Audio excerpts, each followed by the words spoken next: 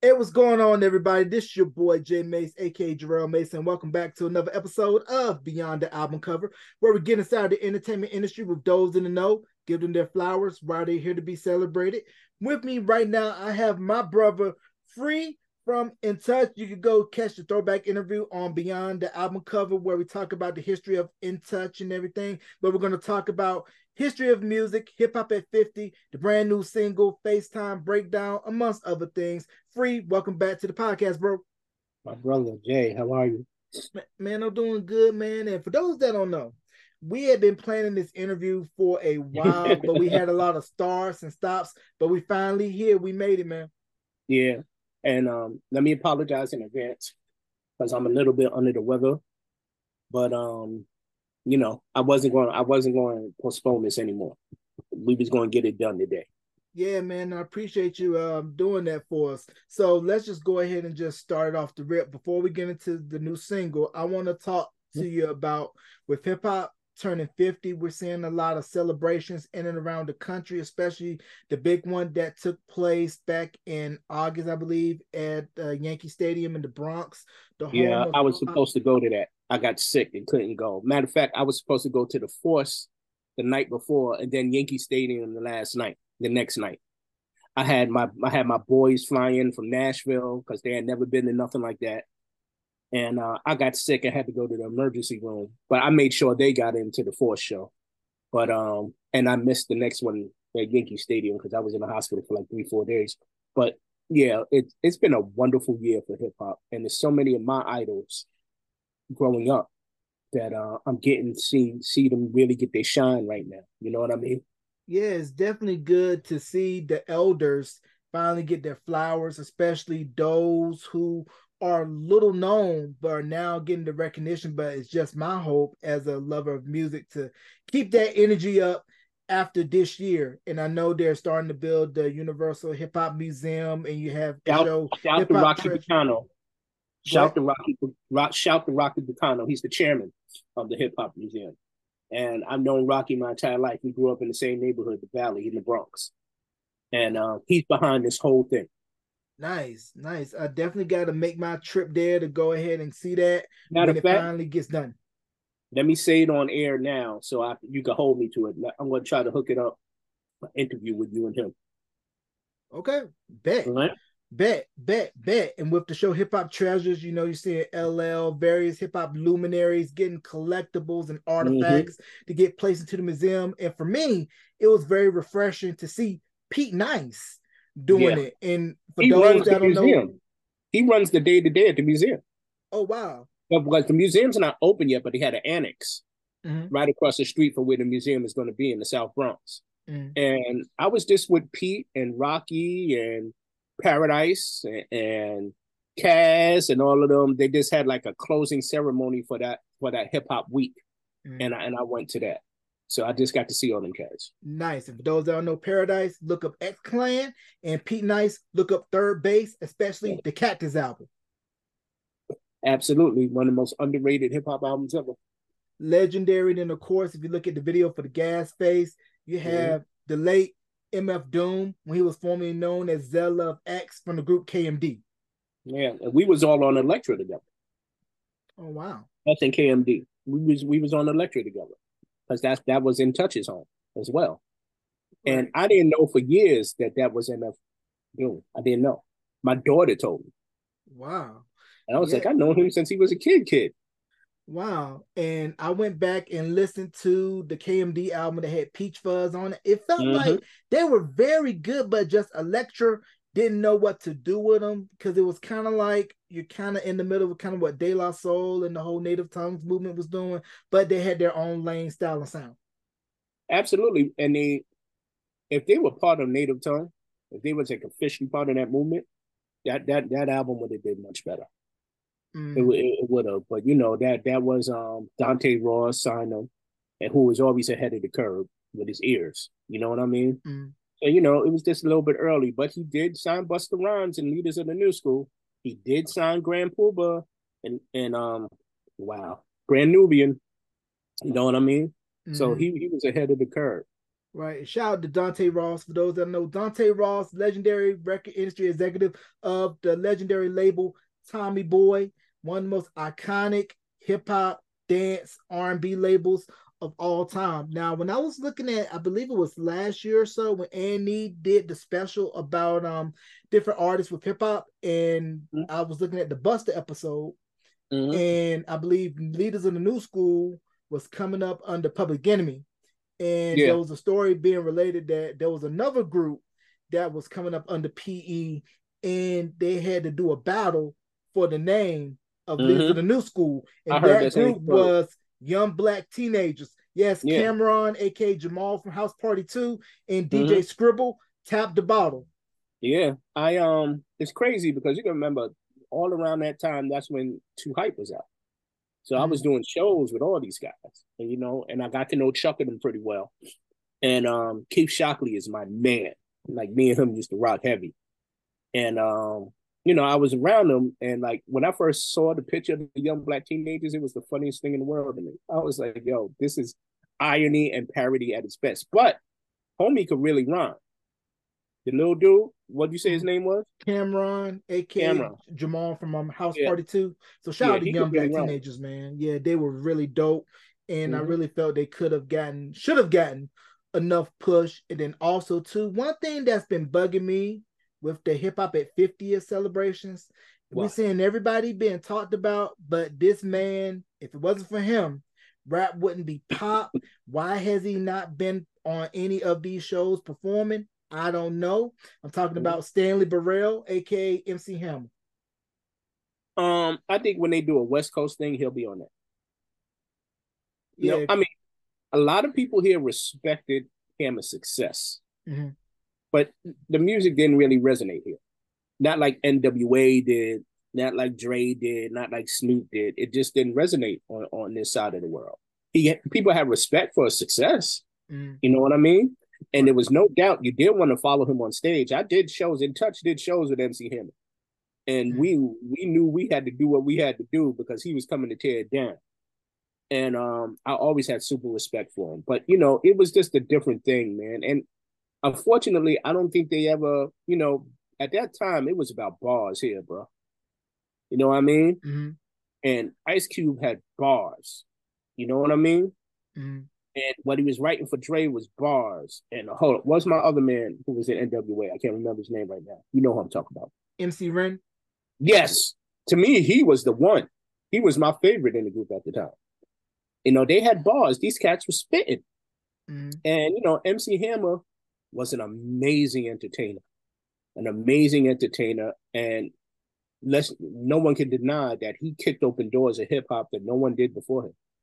You Right. know And what I that mean? whole movement in hip hop coming out the Yeah. Bay, with him, E40, Yeah. Too Short, and then you're now seeing it with G Easy and everybody else coming out of the Bay Area, all of Mm-hmm. them kind of I'm a owe big, their I've respects. always been a big Digital Underground fan.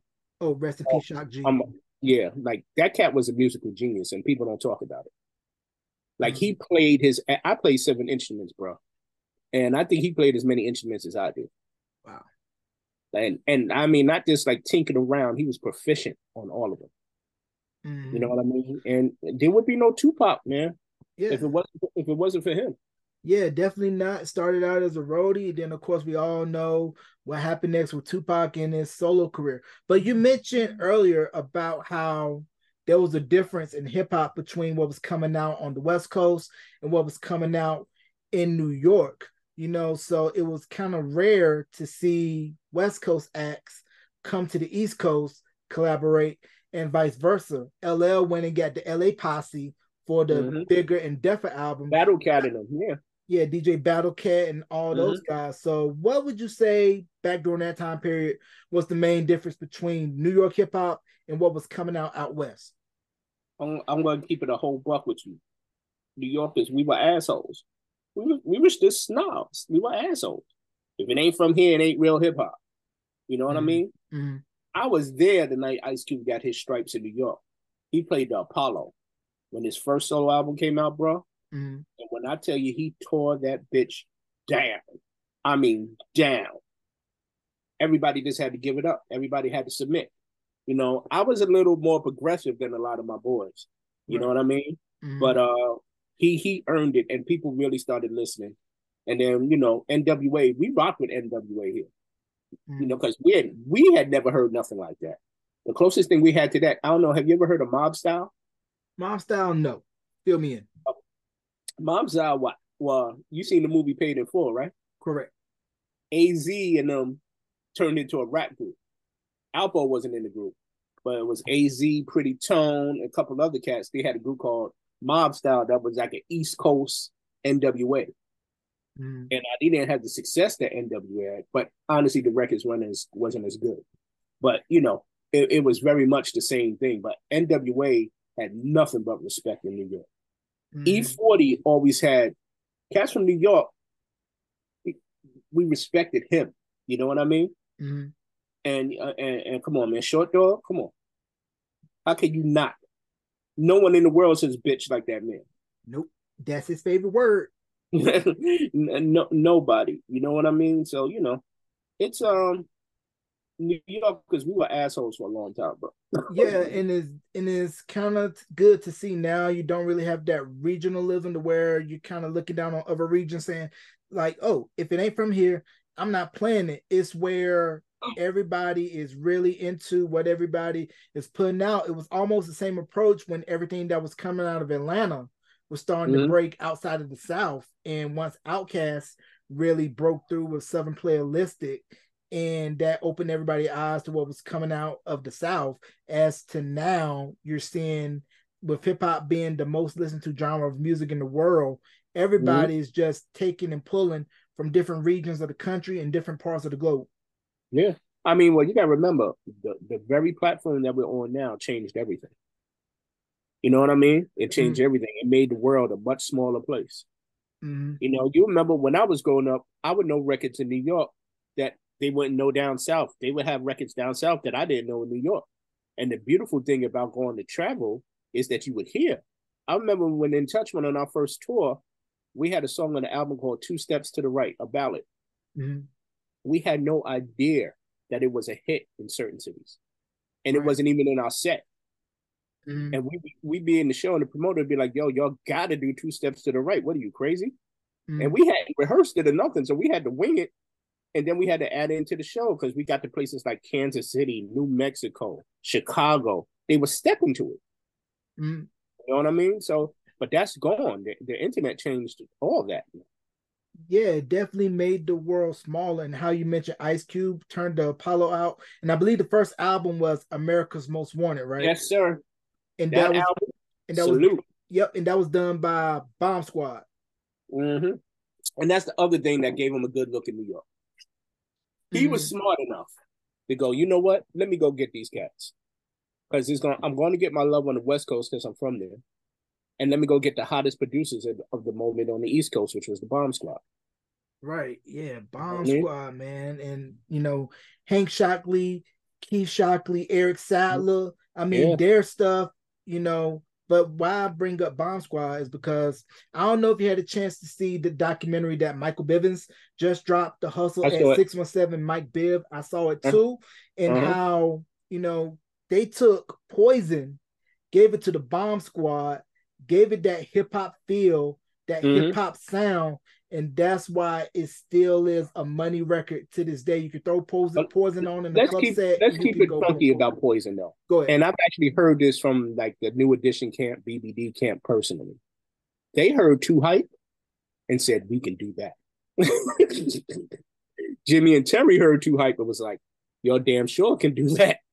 You know what I mean? Mm-hmm. So I mean, because if you play Poison and Too Hype next to each other, it's the same energy. It's You, all hip hop samples. I mean, we played a little bit more instruments on it, but it was all the same energy. It wasn't no real singing on it. mm, And it's one of the records, and they were from New Edition, so that helped it propel it even further. I mean, and I'm not hating at all, right. but we were like, and I didn't even realize it to Keith Shot. I did a panel. Excuse me, my nose is running. I did a panel with Keith Shockley, Large Professor, Easy Mobi, and a couple other producers, and they broke it down to me. I didn't even really understand it. Like, yo, Like Too Hype changed the game. They didn't know how to categorize you guys. They didn't know if y'all was rappers, if y'all was singers. They didn't know because there was nothing like it before. Y'all took what Teddy was doing and made it harder. And no one had ever heard nothing like that. Now, we never thought of it like that. We was just like, we're doing what we like. Yeah, yeah. You And I know what I want mean? to talk about how, for me, that New Jack Swing era, very Mm-hmm. influential, monumental in not only hip hop and R&B, but music, period. Because like I tell Mm-hmm. people all the time, hip hop and R&B were on two separate sides of the floor. Mm-hmm. And they came together and merged. Although I would say Full Force was tinkering around with it and kind of sort of having the They were the form. first. Yep. They Yeah, were they the were. first. Yeah, they were But with absolutely the first. yeah, with their work, UTFO, Mm-hmm. Lisa and the Alice. Cold Jam, and Remember that song, Alice? yeah, shout out to Howie T. Oh, absolutely. Shout to Howie T. Um, yeah, I mean, but yeah, remember, we was all from the hood, man. So no matter how, like my two biggest influences in the world growing up was probably like it was hip hop before there was records. I'm just talking about the cassette tapes Mm-hmm. when we would go to the T Connection and the Fever and um the Ecstasy Garage, the Black Door, Celebrity Club at Harlem. I was 11 and 12 going to these parties. Wow. So I saw all these cats. You know what I mean? So it was like, so that was a major influence. And on the other side, for me, it was Prince. Mm-hmm. Prince and the time and all that. So very much what you heard musically come out of In Touch was pretty much those two things. Because a lot of people forget Eric was a pioneer in hip hop. Eric McCain is a pioneer. He was one of the Infinity Four rappers down with, you had to heard of DST, the guy that did the scratches on Rocket with Herbie Hancock. Yes. And yeah, he was in his crew. He was on the first hip hop tour to ever go to Europe with Wow. Bambaataa to New York City, and they don't talk about Eric enough with that. And it kind of makes me salty because they don't give him his props. How he transitioned from hip hop, and you got to remember our first hit record was a club house record, and Mm-hmm. then for us to do Two Hyping All Night, we Mm-hmm. did 4 different genres within 4 years. Wow. You know what I mean? Yeah, that's crazy. I don't know if I asked you this last interview. Whose idea was it to use the Groove Me sample for Too Hype? Eric, that was Eric McCain. He played it for me. He was like, "Yo," and before he even finished the sentence, I was like, "Dude, we got to." Everybody knows that sample. Everybody, our parents, our grandparents, everybody knew that sample. But you know what the craziest thing about Too Hype is? You could do the sookie sookie part. You could go to Too Hype. You could do all that, and somebody may not know what you talk about. But the second you say, "Put on my best," can't believe that, they know the record. Yeah, It's because it's a weird thing. Like the first, the Too Hype is the most popular thing about Too Hype. It's weird. yeah, because I think that was a record that Fat Joe and Tony Sunshine did, and they Yeah. sampled the chorus for that. And then Yep. Jason Weaver did it for the Stay With Me remix. Cameron did it, used it too. Cam used it. The other cat who was out, like 5, 6, 7 people used it, and no one's used the beat. I heard rumor and actually heard like a light demo of Chris Brown messing around with it, Mm-hmm. but I don't think he ever got it to the point he wanted to get it. Mm-hmm. But people use it every 2 years or so. I'm getting a check from somebody who used it. Right. Yeah, man, that's the gift that keeps on giving. Now back to the Yeah, New Jack Swing. Now with yeah, Teddy, when Guy's album came out in 88, and then prior to that, Make It Last Forever in 87, and then also in 88 too, you had I'll Be Sure, In yeah. Effect Mode, then New Mhm. Edition, the Heartbreak album, and you guys being in the middle of all of that. What was that like finally seeing like, oh, we get to hear hip hop beats over R&B records? We never really considered ourselves part of the New Jack movement. We always felt like the ostracized bastard child of it. You know what I mean? Mm, Because we didn't sound like Teddy and them.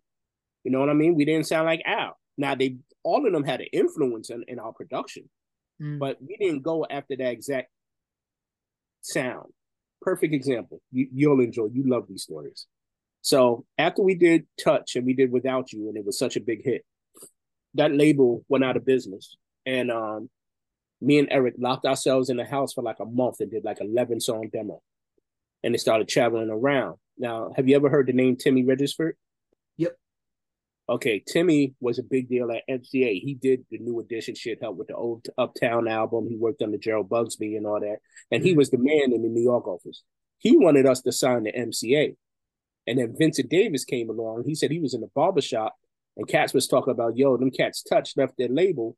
He tracked it. He had his people track us down the next day. So we had a little bidding war going on.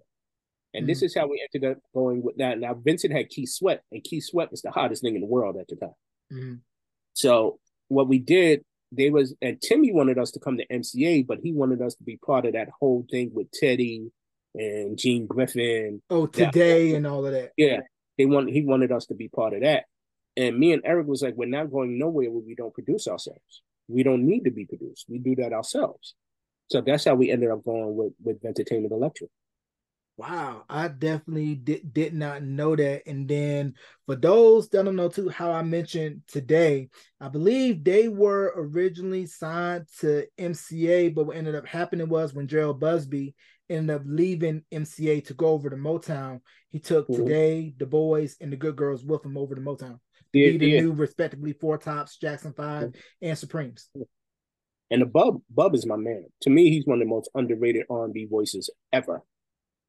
I call him hip hop Luther Vandross. Yeah. He absolutely insane with it. Same way Christopher Williams was the R&B, the young Teddy Pendergrass. Yeah, I felt like with Christopher Williams, the first album that he put on Geffen, it was all right. But once he got on Uptown and hit that Changes album, I think that was where he found his stride. Absolutely. I mean, but I'll never forget. Chris was this here at my house last week. As a matter of fact, on my new project, he's one of the singers on it. So we just cut his song here at the studio in the house last week. And I think I told you, I've known Chris since kindergarten. Like we grew up together our entire lives. And I'll never forget Joski Love. You remember Joski Love? Pee Wee Dance. Yes. He's family to me. So he called me one day, I'll never forget this, and he goes, yo, why is Albie Shore singing Bobby Brown's song on Video Music Box? I'm like, what the hell are you talking about? I put on Video Music Box because I didn't know Chris' single came out. Because if you remember, Entouch and Chris came out like 4 weeks apart. We all got our deals at the same time. And I turned it on. It was Chris doing I Talked to Myself. And I was like, they definitely went after my prerogative. Exactly. And everybody thought it was Albie Shore. Yeah, exactly. And shout out to Christopher Williams too. If you ever want to come on, Chris, you got a spot. But I'm going to see if I can make that happen for you. Yeah, too. Yeah. But the Changes I was talking to him earlier today. Yeah, but the Changes album and every little thing you do, if you listen to the backing vocals, I believe is Monica and Tara from The Girls, another underrated group that should have gotten much love, much more than what they should have. And you can catch my throwback interview with Monica and Tara from The Girls. Which leads me back to we can't mention all that without mentioning Kanye West. God bless the dead. Because Kyle West. Sorry, Kyle West. God bless the dead. Because Al did his thing, but Kyle West was amazing, dog. Mr. Break It Down.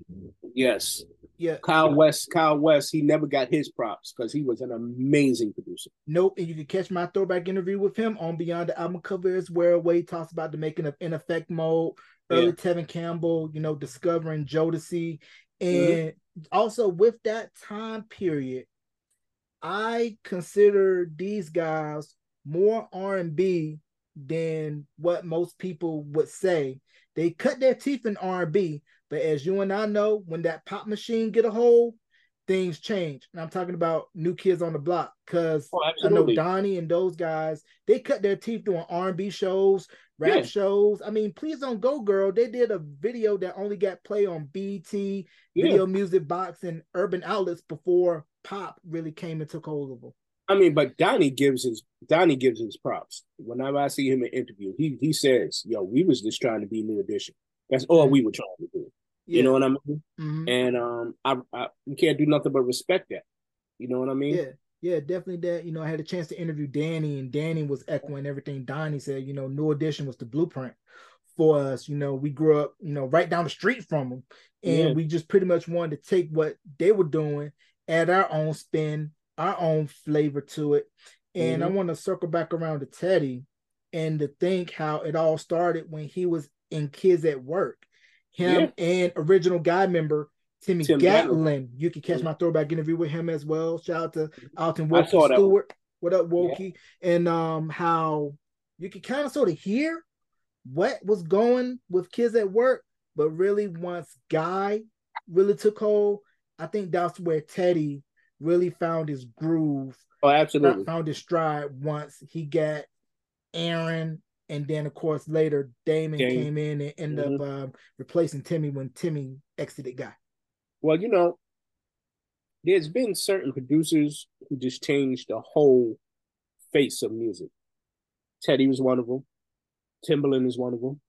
Pharrell is one of them. There's not a whole lot of them, man. There's a handful. Dre, the cats from down south, the Dungeon Crew. These cats changed the face of music, and we talk about them. We got to talk about all the trap producers too. They changed the face. Beethoven. What's homie's name on the beat? I feel horrible. I feel so old when I don't be knowing these. Are you talking about Metro Boomin? Yeah, Metro Boomin. You know what I mean? These cats changed the landscape. Right.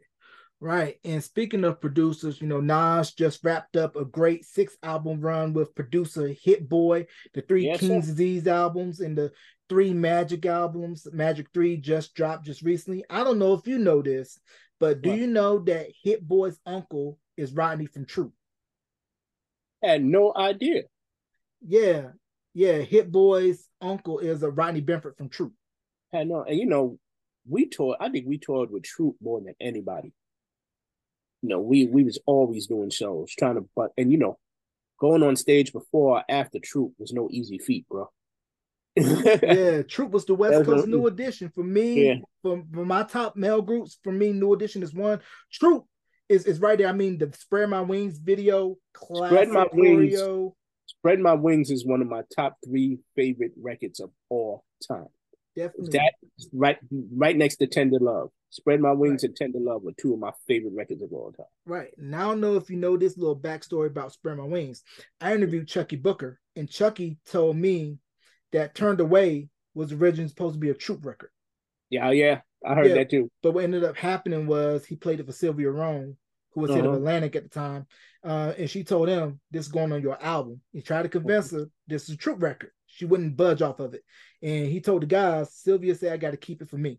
And they were like, nah, we want a record similar to that. And that's how we got Spread My Wings. Rodney confirmed it when I interviewed him. John confirmed it, when I interviewed him. And Steve confirmed it again when he did his interview with the R&B Money podcast with Tank and Jay Valentine. Yeah, I saw that one too. I was closest to John out of everybody in Troop. Me and him would like just sit down and build for a long time. But they were, Spread My Wings. I would come out my dressing room, whether we went on before or after them. And when I knew that song was coming in their set, I would be on the side of the stage every night. Yeah, Troop definitely tore the stage down, made it hard for any group that was going to come on after them on a show. Like, you want to get some of this smoke? They sang. Like, there wasn't no tracks. They were singing and doing all that dancing. Yeah, they were some dancing fools. Now, I don't know if you're familiar with this guy. He had one record. It was a single, never released the album. He was signed to Uptown, but Néstor Velasquez. I know Néstor for years, bro. There's 2 Latin R&B acts that should have gone through the roof. One was Néstor, and the other, it starts with an M. Are you talking about Mario Vasquez? No. In this group, Tony Perez was in this group. Menagerie. They were with Prince Marky D and Corey Rooney. Yes. Now I realize. Yes. Have you ever heard that album? Yeah, I heard Tracks Make You Climb 18 and Over. I want to say this right now. I've been beating this drum for years. Prince Marky D should have gotten more love as a producer and a songwriter. But I think what happened was everybody was still seeing them as fat boys, but not really taking them seriously as a producer, songwriter with the work him and Corey was doing. And him and Corey was the perfect blend for each other. You know what I mean? But yeah, Menagerie, dog, one of my favorite. I still have the cassette of that somewhere in my house. Yeah, I had a chance to interview Nesto, and he Mm-hmm. explained the whole situation as to why the album didn't come out and everything. Because to me, when I first heard Personality, to me, Mm-hmm. he sounded vocally like Christopher Williams. No, they did. Very, very. And that's when, you got to remember, that's when Uptown was going through their stuff with Chris. Mm-hmm. So, they was like, okay, we stick this pretty dude in here to take the place of that pretty dude. You know what I mean? Right. So, this is sucky business, bro. You got to love it. It's an abusive relationship. That's what I hear. And then also too, Nestor also told me that he was originally supposed to have been in Barrio Boys. Oh, I didn't know that. He was really supposed to have been in Barrio Boys, and I think when I interviewed Joe Jacket said the same thing, that he was originally supposed to have been in Barrio Boys, but he ended up going to Uptown and cutting Personality. But let's talk about the legacy and impact of Uptown, what the late Andre Harrell did for taking hip hop, R&B, making it classy, making it glamorous, and then of course the young Sean Combs, Diddy That was the Combs. smartest thing Dre did, to take Puff underneath his wing, because he saw the hunger in Puff. You know how I met Puff? I don't Go know ahead, if I tell us, please. It was maybe the summer of '88. It was right before, or maybe the summer of '89, right before Too Hype came out. And you remember they used to have Jack the Rapper in Atlanta. Mm-hmm. Now, me and Dougie have been friends, Dougie Fresh. We've been friends since high school. My music teacher at Truman High School in the Bronx was his manager. So we was always crazy cool. So we saw each other down there, and we had just performed Too Hype.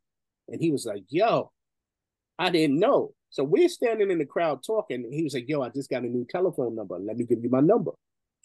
And he never moved his hands. I'm like, nigga, what you gonna do? Give it to me telepathically? Like what? And this little skinny dude with a high top fade popped up out from behind him. It's like, yo, here's his number, Free. Nice to meet you, man. And blah blah blah blah. And Doug was like, oh, this my man Puff. He's like my assistant now.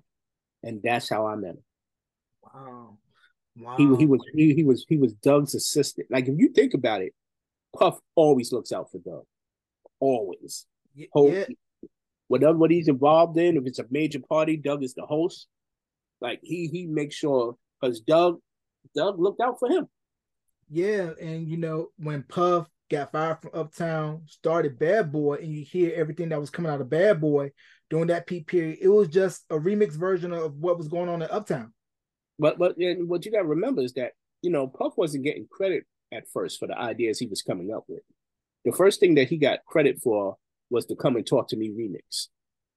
That's the first thing I heard. But from day one, he was there. He was whispering in everybody's ears. And I was dating someone who worked at MCA at the time. So I was always in the building. And that's how I got, that's how me and Aaron got cool, because Entertainment was considered the enemy to Uptown, because as well as they was doing, Keith Sweat outsold everybody. And then Too Hype came out and changed the landscape. Right. We may not move as many units as them, but we changed the entire vibe. Right. And so, but I was cool with everybody. I had no problems with nobody. I remember meeting Jodeci when they first got here from down south. We was all at a party at Andre's house. But Puff was hugely responsible. And the genius of Andre was listening to Puff. That was the genius of Andre, and he had a vision. He came into it with a vision. And Puff put steroids in that vision, and still, come on. That Love album is the best R&B album I've heard in the past 3-4 years. Bro. Yeah, I listened to that album, and to me, it felt like an updated version of what was going on at Bad Boy. Yeah. Yeah. Great songwriting, great production. It was conceptual. It wasn't just a bunch of songs being thrown together. I listened to that album the day it came out. I listened to it 3 times back to back. Man, but while we're on Bad Boy, let's talk about the Hitman. Oh, that crew was Tony Dofat, Easy Mo B. Hold up, Tone, Bronx Cat. Tone is a Bronx Cat. I always got to give shout to my Bronx Cats. Tone was from White Plains Road. Go ahead. Yeah, Tony Dofat, Easy Mo B, Harv Pierre, D-Dot, Stevie J, Jack Knight, Amin Ra, the late Chucky Thompson. I mean, yes, sir. And also, I believe Mary Brown was kind of up in the mix in Bad Boy, writing doing and some stuff. songwriting and everything. And for those that don't know, Mary Brown, Abstract, Eminem, go back and look at the Groove Me video. The three girls in the back, Yep. that was Abstract. Yep. You know your stuff. I'm impressed.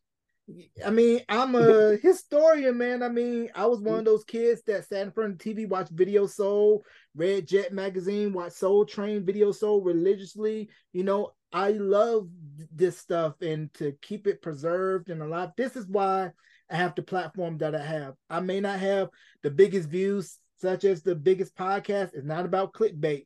It's about love for me. It's getting out the mud and just giving folks their flowers, why they're here to be celebrated, and also letting everybody know, like, hey, I know my stuff. I'm just not getting on here just to get on here and just talk. You know who I would love for you to have a conversation with? If you and Questlove got on camera together, it would be absolutely amazing.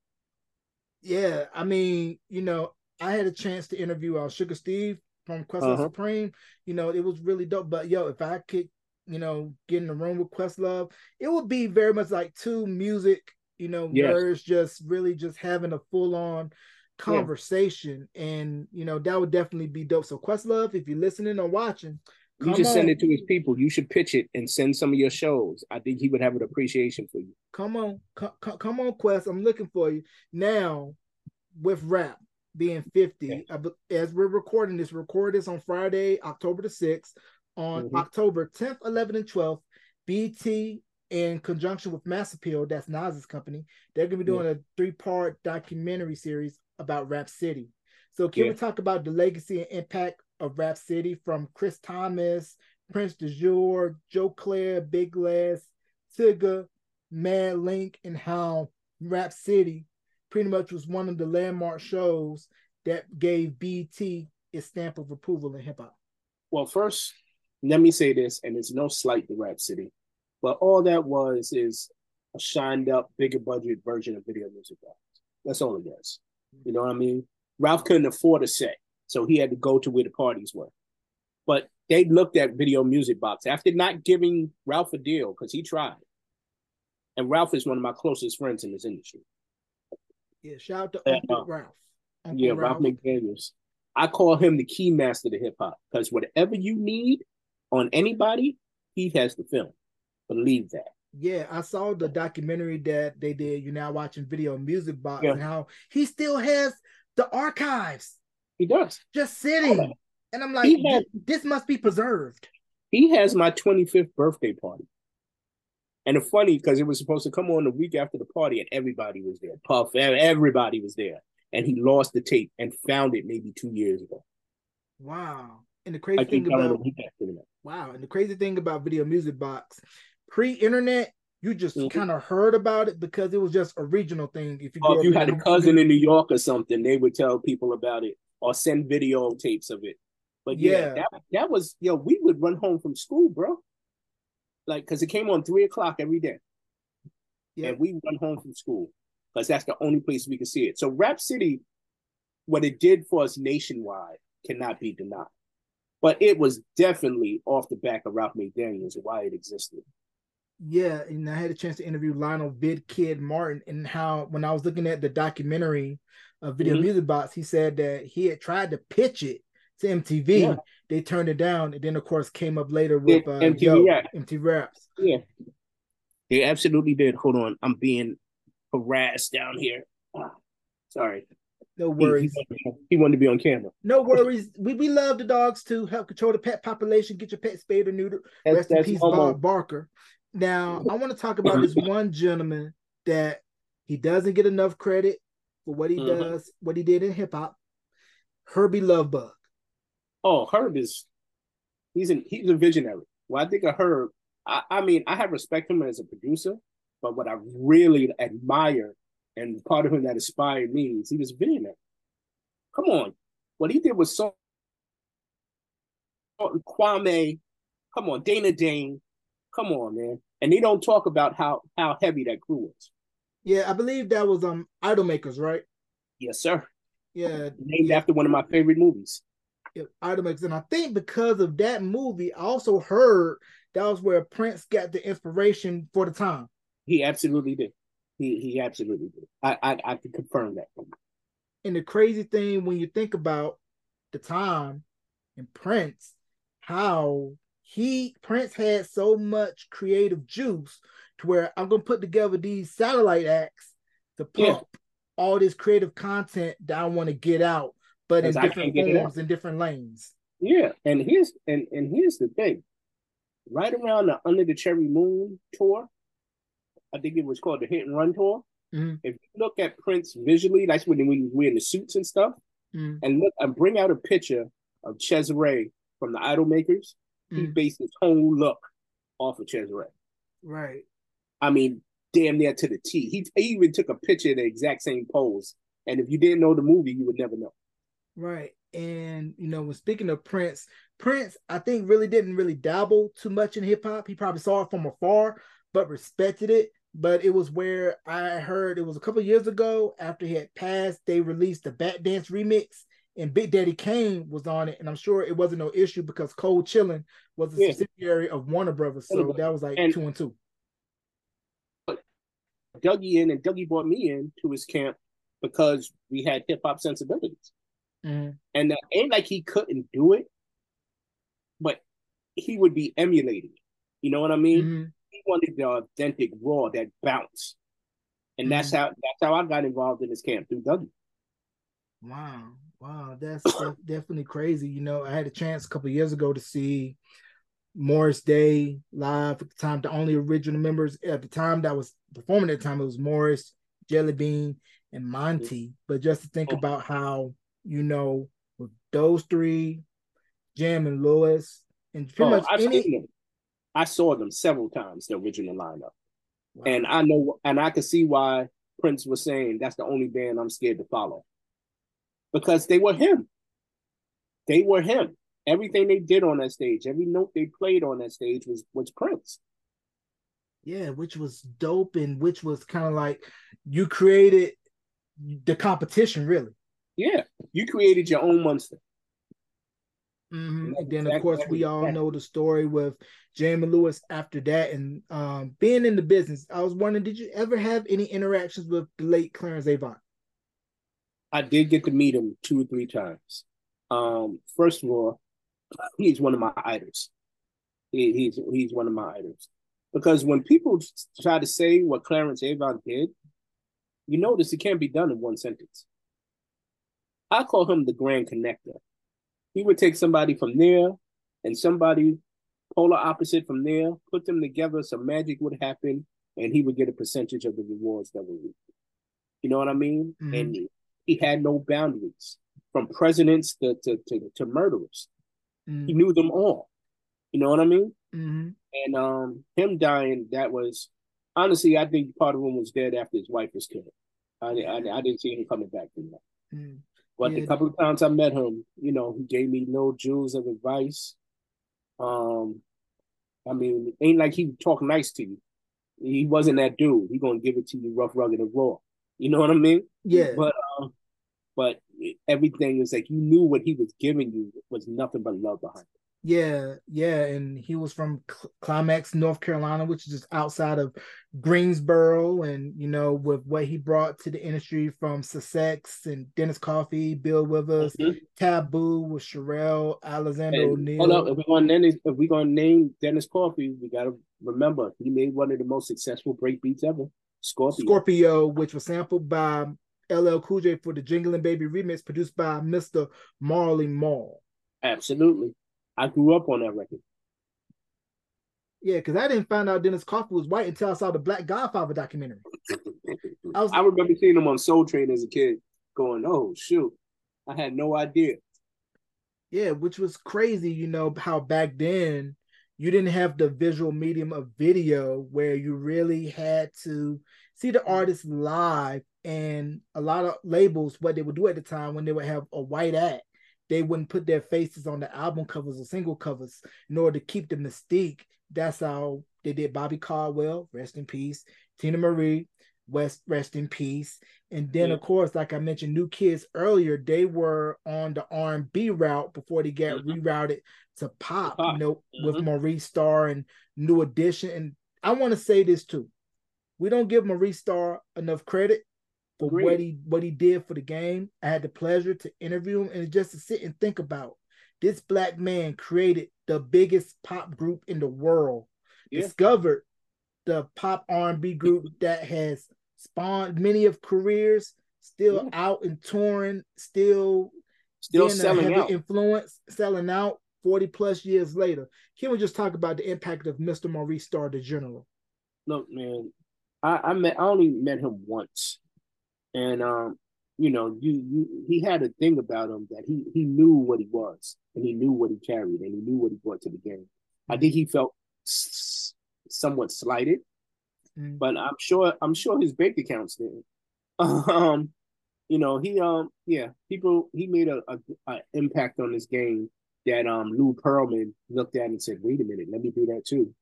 And that's how we got the NSYNCs and what was the name of the other group? Backstreet Boys. Yeah, and we were talking about Full Force earlier. All I have to give, Full Force. I just want to be the first one. NSYNC cut. Even Britney Spears worked with Full Force. She did a record called "Love to Hurt Away," and to me, it was like a souped up version of All Cried Out. Yeah, it was. That's exactly what it was. And like you said, Full Force is another production squad that don't get the love that they should. They wrote a lot of hits, bro.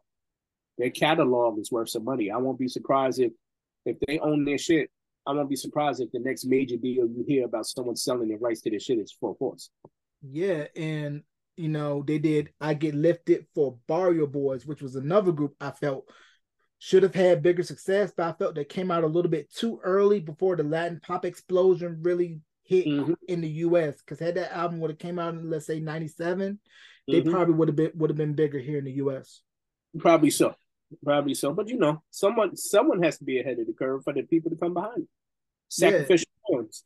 Yeah, true. And just also too, like how I felt 3T should have been bigger here in the US, should have translated their success from Europe over here, with the work that they had on the Brotherhood album, early Robin Thicke, Herbie Creechlow. Go check out my throwback interview with Herbie Creechlow. If you don't know the name, then Sharon Studios, Robin, Ace of Base.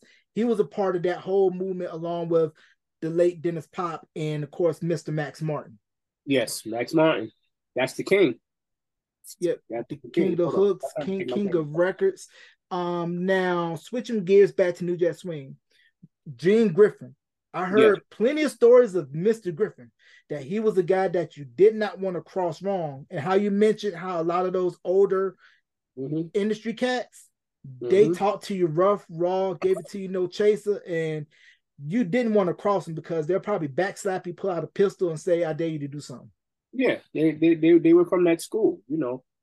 Gene Griffin, Val Hackett, Danny. I can't remember. Danny just got out of jail too. Underwood. He managed Slave and all of that. They were all from under the Nicky Barnes camp. They was all from out of that. They were like his youngins. You know what I mean? So they lived by a certain code. When you saw them, they always looked like $1 billion. You know what I mean?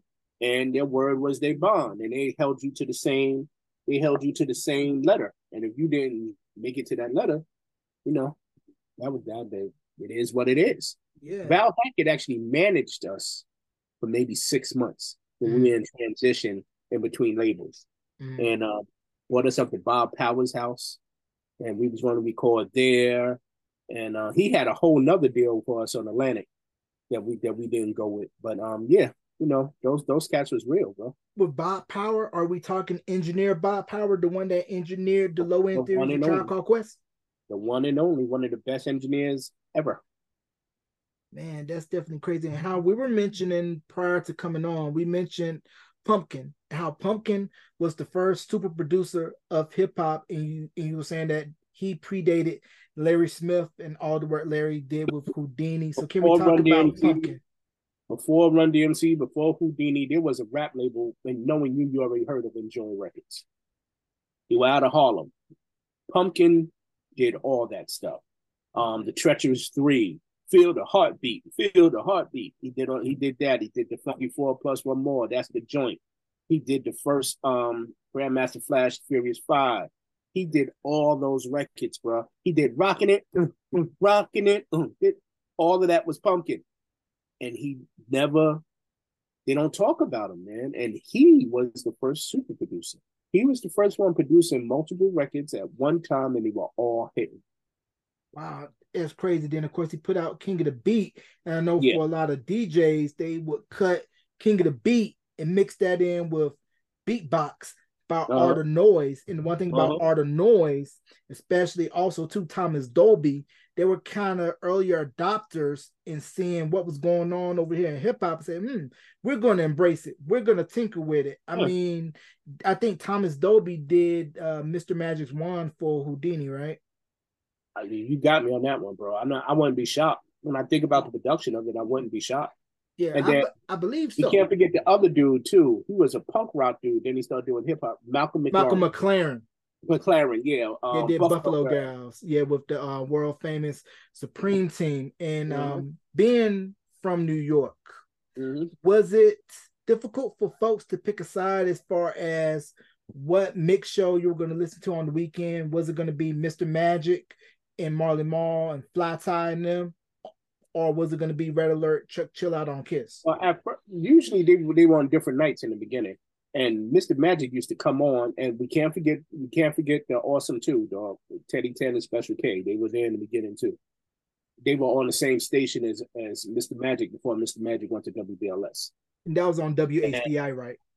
yes, sir. Yes, sir. So, everybody was on a different time. And as a matter of fact, I think in a week or two, Red Alert is getting ready to celebrate his 40th anniversary on the radio. And he is still on the radio. Wow, and I also had a chance to interview Red Alert as well, just to think about how, hip hop started out as a genre of music where, because of racist policies, Mm-hmm. because of underfunding of after school programs, of the Mm-hmm. social services to where kids and folks can't have what they need, Mm-hmm. you made something out of nothing. We're gonna take the power from the street light, go to the Mm-hmm. park, set up, have everybody come, dance. And you knew that if it was a party going on in the park, if something was going on in a rec center, a basement, an armory, you knew that, okay, it was going to be a little bit quieter tonight because for these Yeah. couple of hours, everything was going to be all right. So can we Well, talk about for you seeing hip uh, hop from its infancy and seeing it yeah. where it is now? I tell people the metaphor that I use is I saw hip hop get smacked on the ass.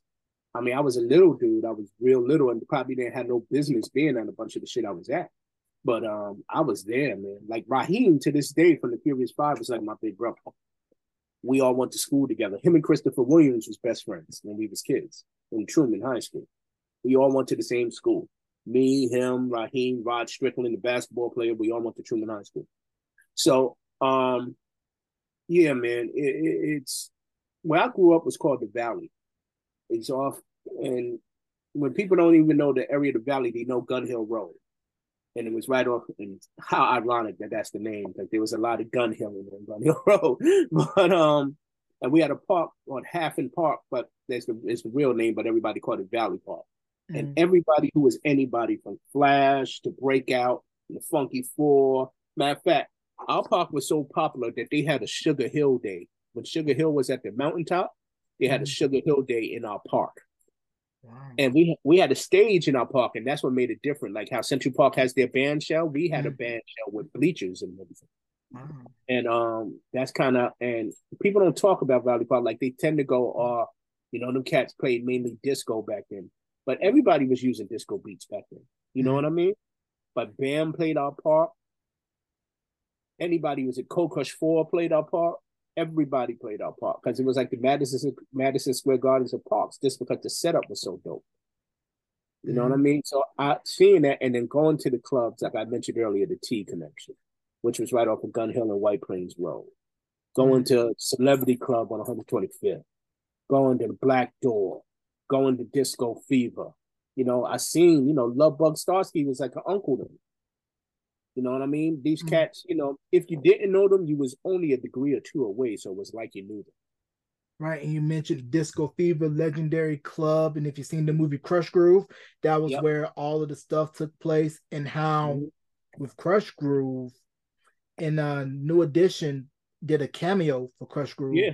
And how Mike was talking about how, because at that time, hip hop couldn't really move around and tour Mm-hmm. because they couldn't get the insurance for the venues. You got to have insurance first before you go into these venues. So Absolutely. what they would do is that they would backdoor the rap acts to go on tour with them because you know you're Mm-hmm. guaranteed to get in with an R&B group as your Mm-hmm. headliner. And I also look at it now, it was smart because not only do you capture the female demographic with New Edition, you get the Mm-hmm. dudes because you got Houdini, Or the Fat rap day. Boys, UTFO. You got to sit through the rap acts to get to New Edition.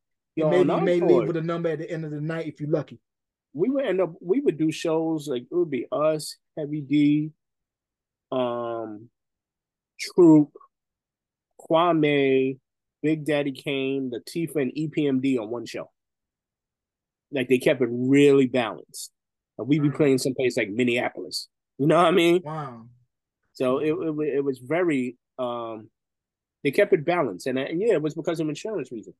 Yeah, that's crazy. Like how of course, just recently, right now, Tony is currently on their tour, and Who we toured how with a lot too. We toured with them a lot too. yeah, and they were talking about how they were on tour with NWA, and they Yeah. were at that show when in Detroit they got NWA got pulled off the stage because of course they were told you can't do that after police. Uh-huh. They did it anyway, but just how back then it wasn't odd to see a rap act, an R&B act be on the same bill, and I kind of look at it as genius marketing. No, absolutely. And it was a smart thing, and they did what they had to do. I don't even know if it was the sponsoring thought behind the booking like that, but because of insurance reasons, it made everybody look like geniuses. You know what I mean? And as Mm-hmm. far as Tony, I felt, well, first of all, let me say that they are some of the best musicians in the game. I'm sorry. Forgive me. I'm sorry, people. This cold is whipping my butt. Um, they are some of the best musicians. Like I'm good. They're exceptional as musicians. You know what I mean? That Yeah. whole Oakland thing, that Sly and the Family Stone thing, that Carlos Santana thing, that's in their blood. You understand? Mm-hmm. So, but we did a lot of shows with them, and we kind of looked at them as the West Coast version of us Mm-hmm. because, like, we didn't exactly fit into New Jack Swing. We wasn't exactly hip hop. They didn't fit into regular R&B. Yeah, they had a little bit of the elements of New Jack Swing from the Mm-hmm. debut album Who, which was produced by Foster and Miguel McElroy. Roy. And of course they came from Club Nouveau, and then they Uh-huh. turned around and created In Vogue. And I Uh-huh. believe Foster and McElroy, they don't get enough credit for what they brought to the industry either. Now, them cats had amazing ears, bro. They had amazing ears because they found one out and found great act. Yeah, definitely great acts. And I was curious, have you ever had any interactions with Redhead Kingpin, who I felt was very underrated? Yeah, I absolutely did. Me and him was really cool at one point. Yeah, I used to. We all, you know what? We would all go to parties, and we all Mm-hmm. see each other in the parties. And I guess like all the record guys, we just hang out with each other. You know what I mean? Right. Yeah, Red Kingpin definitely very dope, Good guy. very I actually really, underrated. I liked him as a person, and I can't Yeah, say that about a lot of people in this game. yeah. And the thing about the industry is one of those industries where it's almost like a facade where Yeah, you're gonna look one way in public, be one way in private, and it's rare to kind of find somebody who's the same in the industry and the same out. what the crazy thing is, it was like me and Eric. Well, both of us was never the ones who was trying to be the most popular cat in the party. You know what I mean? We Mm, rocked with our crew. Now, mm, some people thought of that as arrogance or aloofness, but it really wasn't. It was like we was both kind of shy. Like if you got to know either one of us, you knew it was like, oh, they rock with you to the end. mm, So it was a lot of people that we met in passing that we didn't end up hanging out with. But the people we did hang out with, I hung out with more people than Eric, you mm, know, because I knew a lot of people. You got to remember, I started roadieing for Unlimited Touch in the early 80s. mm, R&B group on Prelude. I had two giant hits. I Hear Music in the Street and Searching to Find the One. And I was their roadie when I was 13, 14. So a lot of people in the industry already knew from then. So I was mm. a little bit more comfortable in my skin. But we like I said, we always felt like the outsiders, and not that we bothered us. We preferred it. Mm. We Yeah, knew everybody, but it ain't like I was calling, I was calling heavy, like, yo, let's hang out. I mean, mm, me and Chris was close because we knew each other our entire lives. mm. You know what I mean? Me and Joski Love got really, really tight, you know. Right. But certain people, I just felt fully on. I felt nothing but authentic energy. Big Daddy Kane from the day we met, backstage at the Apollo. We just started talking, and it was like we knew each other forever. You know what I Yeah, mean? yeah. So it's rare to kind of make a forever friend in the business. And how you mentioned Heavy D, Mm-hmm. listening to those Heavy D and the Boys records, very good records, very well produced. And this guy here doesn't get enough credit for what he brought on the Say his production name. side. Say his name. Say his name. Eddie F. Eddie F. Eddie F. Come on. If you want to come on Beyond the Album Cover, come on, man. I mean, the work that he did with Heavy D and the Boys and later with the Untouchables with So listen, David Jam Hall, Neville Hodge, and my favorite Heavy D record. You want somebody to love me for me. That bass line on that record, Eddie, that to me, that's one of the illest bass lines ever. Ever. You understand what I'm saying? Right. And dog, yeah, people like when they think Eddie F, they don't think producer. You know what I mean? And right. you get Pete Rock and you think producer. And Eddie probably produced almost as many hit records as Pete. And that's taking nothing away from the genius of Pete. Right. And I mean genius when I say Pete, but Eddie, heavyweight in his own, bro. Yeah, definitely that. And through the Untouchables, we got, I think, one of the most underrated male groups in R&B that should have been bigger, but for reasons or another, we never know. Intro. I already know where you're going. I already knew where you was going. I got an intro story for you. Please share. Okay. I was hanging out with Jeff and Jeff and Buddy are doing shows. They're touring. So I went to a show they were doing and just hanging out and talking. And he was like, do you know we got our name from y'all? I was like, what? He was like, we loved y'all and we saw your name was Entouch. That's like when we named ourselves Intro. Wow. That bugged me, because stuff like that just humbles you, man. But you don't think about it, bro, or how you may have influenced somebody or made somebody feel like they can do it too. You know what I mean? It's not a regular thought. Yes. Yeah, so you're just in the moment. And I had a chance to interview Buddy, and Buddy was telling me with Let Me Be the One. Originally, that was supposed to be for Mary J. and supposed to go on What's the 411. But for reasons or another, I guess it didn't make the cut and it was already turned in. So they ended up putting it on the debut. Well, you know what? First of all, Kenny was an amazing writer. Vocally a monster. But he was an amazing writer. And a nice guy. Really nice guy.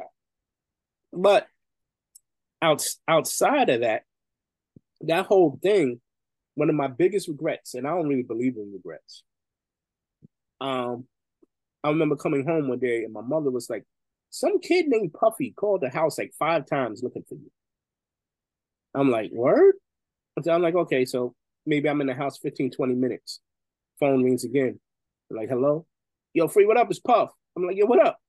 He's like, yo, I need you for this project, bro. Now, at this time, I was producing the group Whistle. Right? I was working on their last album. And they were paying me like 10, 15 grand a song. So Puff calls me like, yo, we got this chick named Mary from School Street Projects. I'm telling you, she's a beast, Free. She's crazy. We need that too hype shit. We need that. That's what we need on this album. Y'all set the tone. I need this. I need you to come up with a joint. I was like, well, what's your time frame like? He's like, yo, I need it like yesterday. I'm like, yo, bro, what's your budget like? And he was like, it's a little tight right now. I was like, yo, let me finish the Whistle project. And as soon as I finish that, I'll get at you. By the time I finished Whistle, dude, it was done. And I missed my chance to be on What's the 411. So you would have been producing on What's the 411 along with Marky D and Corey? Yes. Wow. Yeah. Yes. Because if you think about Real Love, Too Hype Energy. Yeah, Audio 2 top billing sample. Yes. So he went and found what he needed. But yeah, he wanted us to produce on our album. I was so busy caught up in the money I was making off the Whistle project. I was like, I'll get at you. And every time I see his ass, every time, doesn't fail. He'd be like, I called you. I'm like, yeah, Puff, I know. So pretty much get that Michael Jordan and I take it personally energy. Yeah, he was like, Free, I called you. I called you. Yeah, you can't never say I didn't call you. Yeah, you had your chance. And now what I want to go here and talk about is that we have New Jack Swing emerges in the hip hop soul. But before we go there, I want to talk about this band out of Buffalo, New York. Rick James set the standard for this band. You probably know who I'm talking I about, already know where who you're I'm going. going with. They were originally called Attention. They were signed to Island in '89, but the world got to know them as Joe Public. And Live and Learn dropped in '92. It set off a firestorm, and I felt they were so underrated. They should have gotten more success. They had a lot of Tony in it. Because they were great musicians as well. And my man Lionel Job was their manager. He also was the manager of Arrested Development at one point. And yeah, they were dope. They were dope. I heard their stuff way before it came out. Lionel had played it for me because he was close to my manager at the time, Vincent Davis. And he had played it for me, and I was like, these cats is going to hit. And when I heard Live and Learn, I was like, that's out of here. It feels like a nursery rhyme. Anything that feels like a nursery rhyme is going to work. And how you mentioned Arrested Development, I was listening to Speeches interview on Questlove Supreme, and they had talked about how Tennessee is sampled Alphabet Street from Prince, and how Prince heard the sample, and instead of saying, nah, yank it, kind of like what Gilbert O'Sullivan did with the Biz Markie Alone Again Naturally record off the I Need a Haircut album, Prince said, just give me this, and we'll be cool. I'll go. Well, and, you know, I got the worst story for you. Outside of Biz, Biz is the worst because Biz ain't make no money off that song outside of show money. All right, go ahead. Nice and Smooth. Sometimes a lot slow, sometimes a Tracy quick. Chapman, Fast Cars. Raped and pillaged them. Took everything on that song. And that's one of their biggest hits. Now, is it based on how the deal is set up for sample clearance? Because I heard a story about when Diddy had gotten the sample for Every Breath You Take by the Police. I guess Sting had a setup to where, okay, I want this much, or I'm going to take it up front. Or are you going to give it to me gradually? Now, are most deals for clearances, is that set up by whoever owns the rights to the record and the label? How does that generally work? Yes, like when people sample too hype, they have to call me for clearance.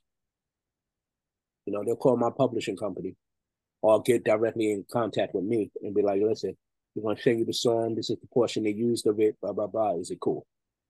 And then I tell them how much percentage I want. And if, you know, if they can't do it, if I feel the record's going to be big, I may come down. If I feel like it's something that's I want my money up front. So I'm like, nah, I need this. If y'all can't do that, sorry. You know what I mean? Like, if it's a friend or something, that's different. But if it's somebody I don't know, you know what I mean? Okay. Yeah, so it almost kind of feels like hip hop in the early days before you had to go above ground to get samples cleared. It almost kind of felt like where you had to hope the song didn't become a hit, because if it did, they were gonna come knocking and they were gonna go no Vaseline style on you. We still looking over our shoulder for King Floyd, bro. We still to this day like, is it coming? I'm just scared I'm gonna walk outside my house one day and hear, suck it now, because you know it wasn't a real clearance yet then. Just record and put it out.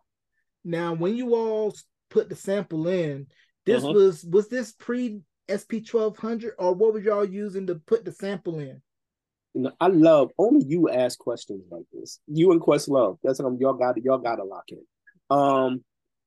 We did the whole first Entouch album with an FZ1, Casio FZ1, MPC 60, a S900 sampler, and a couple of Yamaha keyboard modules. The whole album we did with that. Other than playing live bass and guitar. Wow. So what was the sample rate time in order to get the sample? Because I know on some of those machines, because you only had maybe 3 to 4 seconds of sample time. Jay, it was faster than a cat can lick its ass, bro. It was fast.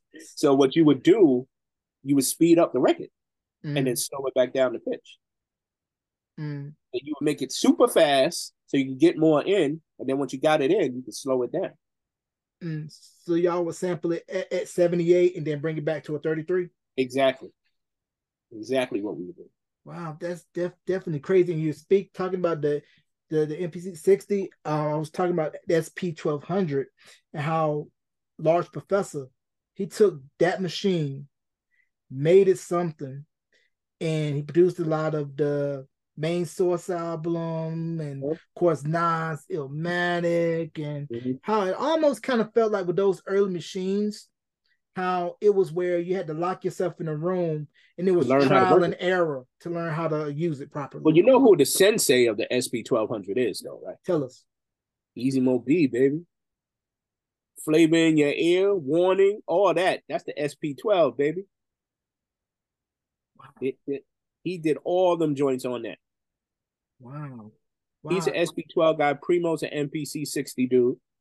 You know what I mean? He won't even work on the 2000. He would give me the 60. You know what I mean? Wow. And I don't know if you saw this video. There's a video floating on the internet. It just came out. I guess JD was getting some stuff together for a hip hop celebration or something for So Def. And he still had the box with all his floppies of all his sounds on it. I'm like, how in the world you manage to preserve floppies that's over 20 plus years old? Eric is like that. He still has the original floppies for Too Hype and that whole first Entouch album. He has all of them. As a matter of fact, at one point, Sean Kane, works for Puff, called me like, yo, Puff wants to try to figure out a way to use Too Hype. Eric sent him the actual loops that we used on Too Hype. Sent them to Puff. And you gotta remember that they're all Mount Vernon crew. Eric lived here. Albie Shaw lived up the street. Puff lived like 2 blocks that way. Kev lived another 3 blocks that way. Eddie F, Pete Rock, they all was from, within a mile of each other. Yeah, and it's crazy to think how the limitations at the time, technology-wise, of hip-hop and R&B produced classic material. Because I've heard when Teddy was making all of those hits on Guy, Bobby, Today, and all of that, that was in the Saint Nick's projects. Yeah. I've been there. That was the projects. I played CeeLo out there. And that was the projects. Yo, believe it or not, a lot of the second Entouch album, we did at Eric's house. We took our advance money and bought a studio and put it in Eric's bedroom. And that's where we did a lot of the second Entouch album. Now was the vocal booth the closet, or was it like the shower in the bathroom for the acoustics? We literally built the vocal booth in his bedroom. So you can imagine how tight it was. Right? We had a board. We had a 2-inch reel machine, a vocal booth, our keyboards and everything set up in there in his bedroom. Now, when you guys were making the album, was Electric good at just letting you guys be creative, or were they kind of sticklers saying, okay, we need to hear a rough cut by this time? The first album, they just let us do our thing. But, you get a couple of hits, now everybody wants to be involved. And it was kind of the demise of Entouch, actually, because Vincent Davis got way too involved. Like, we had to go on the road or something. We came back and one of the songs was mixed and we hated the mix. And we're like, yo, this ain't right. And he wouldn't change it because he was the executive producer. So at that point, it was like, we stopped caring. Yeah, so it's kind of hard when you're an artist that really wants to create and really don't want to have all the cooks in the kitchen, to find a label that just let you have room to grow. Like, okay, we're not going to bother you. Here's your budget. Just give it to us when it's done. There's nothing wrong with feedback, bro. There's nothing wrong with that. But don't take my children and dress them and send them to the school of your choice. You understand what I'm saying? Like, if we're doing this as a collaborative effort, I'm going to pick the school. Give me your feedback. And if you tell me something about that school that's not right for my child, all right, we're going to find another school. Right. I just went through that. A record just came out today. CeCe Rogers, house club music legend. And he's like my big brother. And the single that's out right now, I produced, it's called Miracles. And the initial feedback today has been amazing, but I hate the mix. And, I got no problem saying it because I said it to him. I was like, bro, when we do songs together, you can't put out records no more that we do together unless we both go, yo, this is it. That's perfect now. Right. Because I hate the mix. So I sat here the other night, and you hear me with this cold. I had 100 and something fever the other night. I sat here and did the remix for the single, and we did a main version with 102 fever, just because, again, it's like taking my child and sending it to the school of your choice. Yeah. And speaking of rough cuts and mixes, there was an interview Dallas Austin did on Questlove Supreme, and he was saying most of the cuts on Cool Air Harmony were rough cuts. They weren't Yeah, finished. They weren't finished. but I'm that's why like, it felt like that. That was dope because with all that pretty harmony and all the polished vocal, the tracks were raw as hell. And that's what made it kind of work, bro. It was the best of both worlds. No yes, pun intended. yeah, still my favorite Boyz II Men's album, and you could hear on that album a lot of those cuts had Boyz II Men would have passed on. Easy could have went on the Highland Place Mobsters album. Oh yeah, that because that Highland Place Mobsters album was crazy. It was Fire. it should have did way more than it did, but it was crazy. The crazy thing is I'm hearing all these stories. I only met the brothers once or twice, and they were cool when I met them.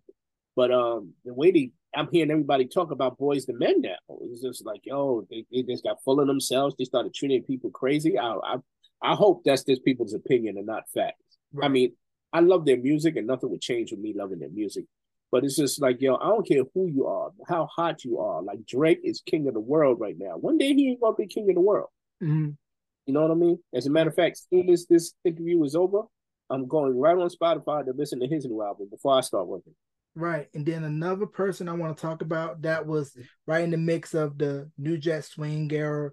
You always saw his name in the credits along with all the Teddy stuff. And you probably know who I'm talking about, the late Bernard Bell. Can we talk Oh, about man, Mr. Bernard Bell? come on. There would be no Remember the Time without Bernard Bell. Teddy has said that. You know what I mean? He. I don't know if he had the sponsoring daughter, but it took that collaborative effort for that record to be what it was. And I don't care what no one says. That's one of the best records of all time. Performed, mixed, produced. That record is flawless, bro. Yeah, that Dangerous album, my favorite Michael album, and I also felt that Randy should have gotten more love and credit with what he did with Randy and the Gypsies. That album Oh, dog. was nuts too. Dog. That album was dope. And I, I was cool with a guy that was in the group, Chris Kello. He was a keyboard player who was originally in the system. He was one of the keyboard players in the system. He just passed away Oh yeah, like I a heard. month ago.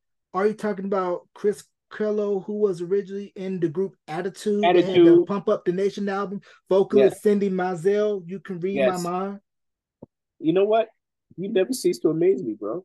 You just know stuff that's beyond your age. Now, Cindy Mizell, is she related to the Mizells from the corporation I have from, no from idea. Motown? Yeah, I, but I know that if you could read my mind record, that record was one of those regional records where for the Quiet Storm, wherever it was called in your area, it was one of those it was records Quiet Storm here that too. that get heavy airplay. Well, and she was part of that all-star background singer crew, like her. I don't know. Do you know who Audrey Wheeler is? I know who Audrey Wheeler is, Allison Williams, who I had a chance to interview as Yeah. well. You Yeah, know, well, Audrey's like my big sister. She was in the group Unlimited Touch when I was 14 and 13 and the roadie. And she mm, was the one who would stop me from getting into the stuff I was trying to get into.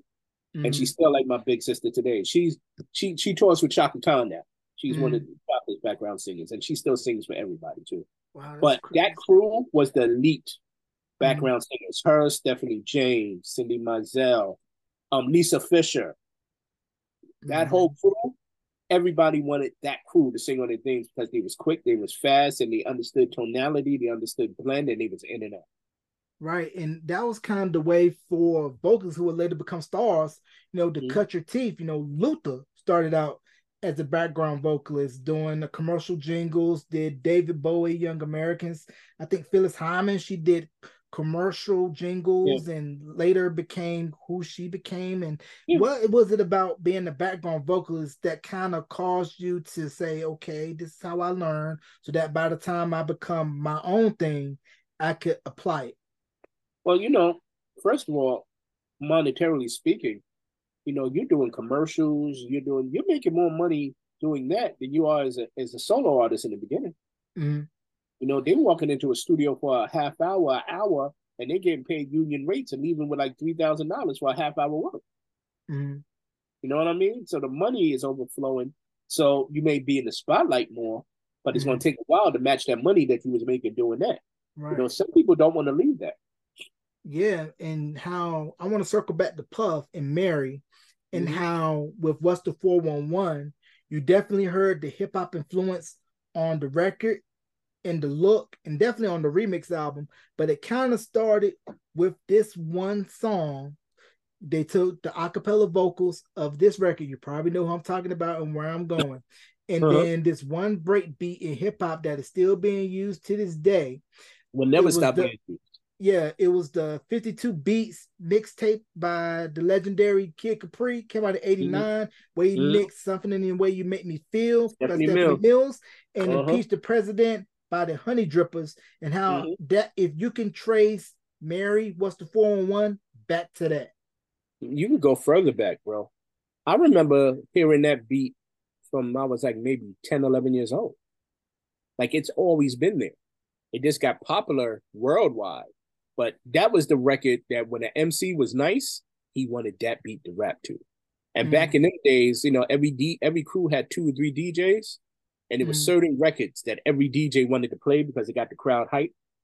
And that was one of them, Impeach the President. That record has been around the majority of my life. Yeah, and it'll constantly be used as a breakbeat. And the one thing that I'm glad to see this time around with the 50th anniversary, that the fun era of hip hop is getting appreciated and It seeing is. Kid and Play getting Yeah. their flowers and saying like these guys weren't corny at all. It was Wow. because of the tone and tenor of hip hop at the time that we First of really all, couldn't appreciate them. understand, Play was a street dude, dog. He was a street dude. He was out in the street, like streeting. You know what I mean? Mm, He cleaned up to do this because he saw his friends and his people going to jail and getting laid down. And he was mm, like, wait a minute, that ain't sexy. Let me mm, find something else to put my energy into. And here's mm, another one. A lot of people don't realize that Kid is originally from the Bronx. mm. Yeah, he's from up near Boston Road, not far from where I grew up. He went to Bronx Science High School. Wow. You know what I mean? So you know, I was always really cool with him too, especially Kid. Yeah, yeah. Him and Tuffy. Tuffy was one of the hosts on Video Music Box, and Mm, he's also going to become an amazing actor and casting agent. mm. He's actually the godfather of my oldest son, and That's nice. Dope. yeah. So Yeah. we would all hang out. We end up at parties, go to diners after the party, sitting there at 7, 8 in the morning, just acting up. It's been a dope life, man. That era was a Mm, little different because wasn't nobody running up on us trying to snatch chains off our necks. mm. I mean, it would happen occasionally. Right. You know what I mean? But these kids out here now, they gotta always walk around with security. Mm.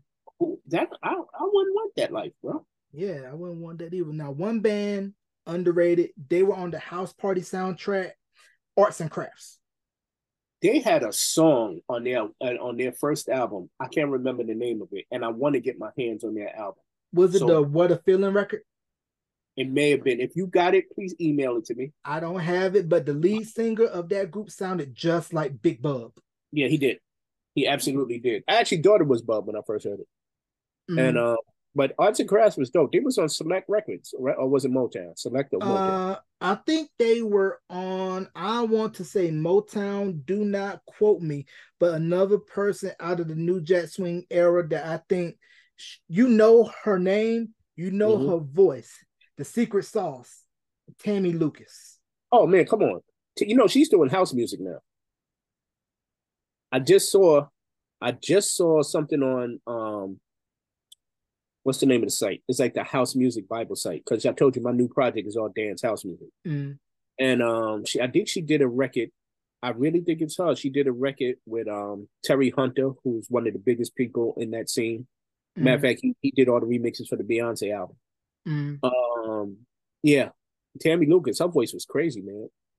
Yeah, I mean, speaking of her, the one track I played over and over on the Love album was the one that sampled Goodbye Love by God, which Mary sampled on the My Life album. Like album. And Yeah. just to kind of think how New Jack Swing is still being felt, being relevant to this day, to where Puff took the Goodbye Yeah. Love song from Guy Mm-hmm. and sampled it in the way it still I thought sounds fresh. after Bruno Mars, I really thought New Jack Swing was getting ready to make a super big comeback. I thought so too, because when I heard Finesse, to me it sounded like a cut that was left off of Ralph Tresvant's debut album.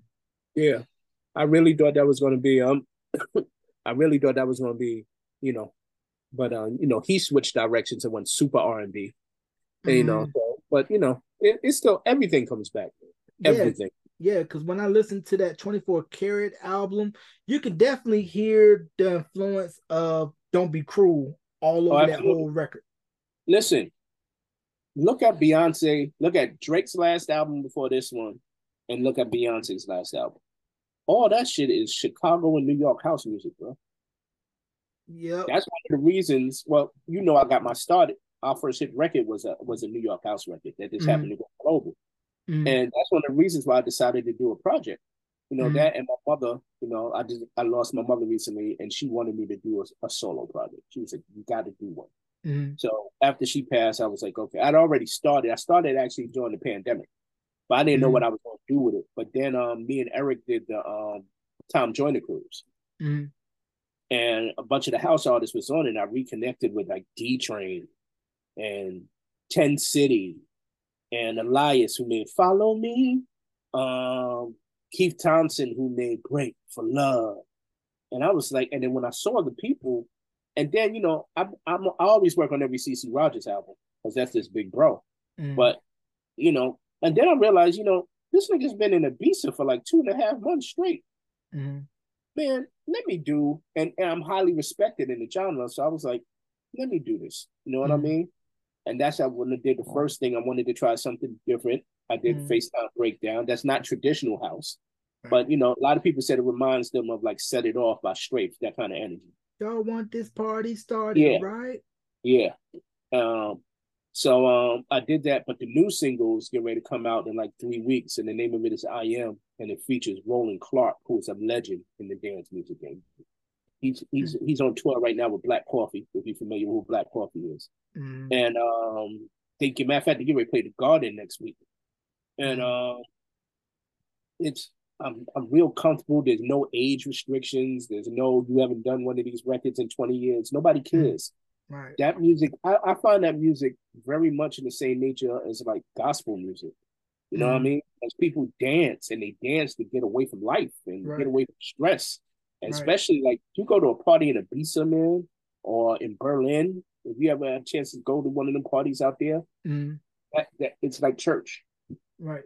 And we're talking about house and how the Renaissance album, to me, it felt like an updated version of 90s house, but really the pioneers of house, at least from what I know it, was the late Frankie Knuckles and Larry Levan and Yeah. at Paradise Garage and how that started the whole movement of house. And then, of course, Well, Chicago, you that's what go took to. it national.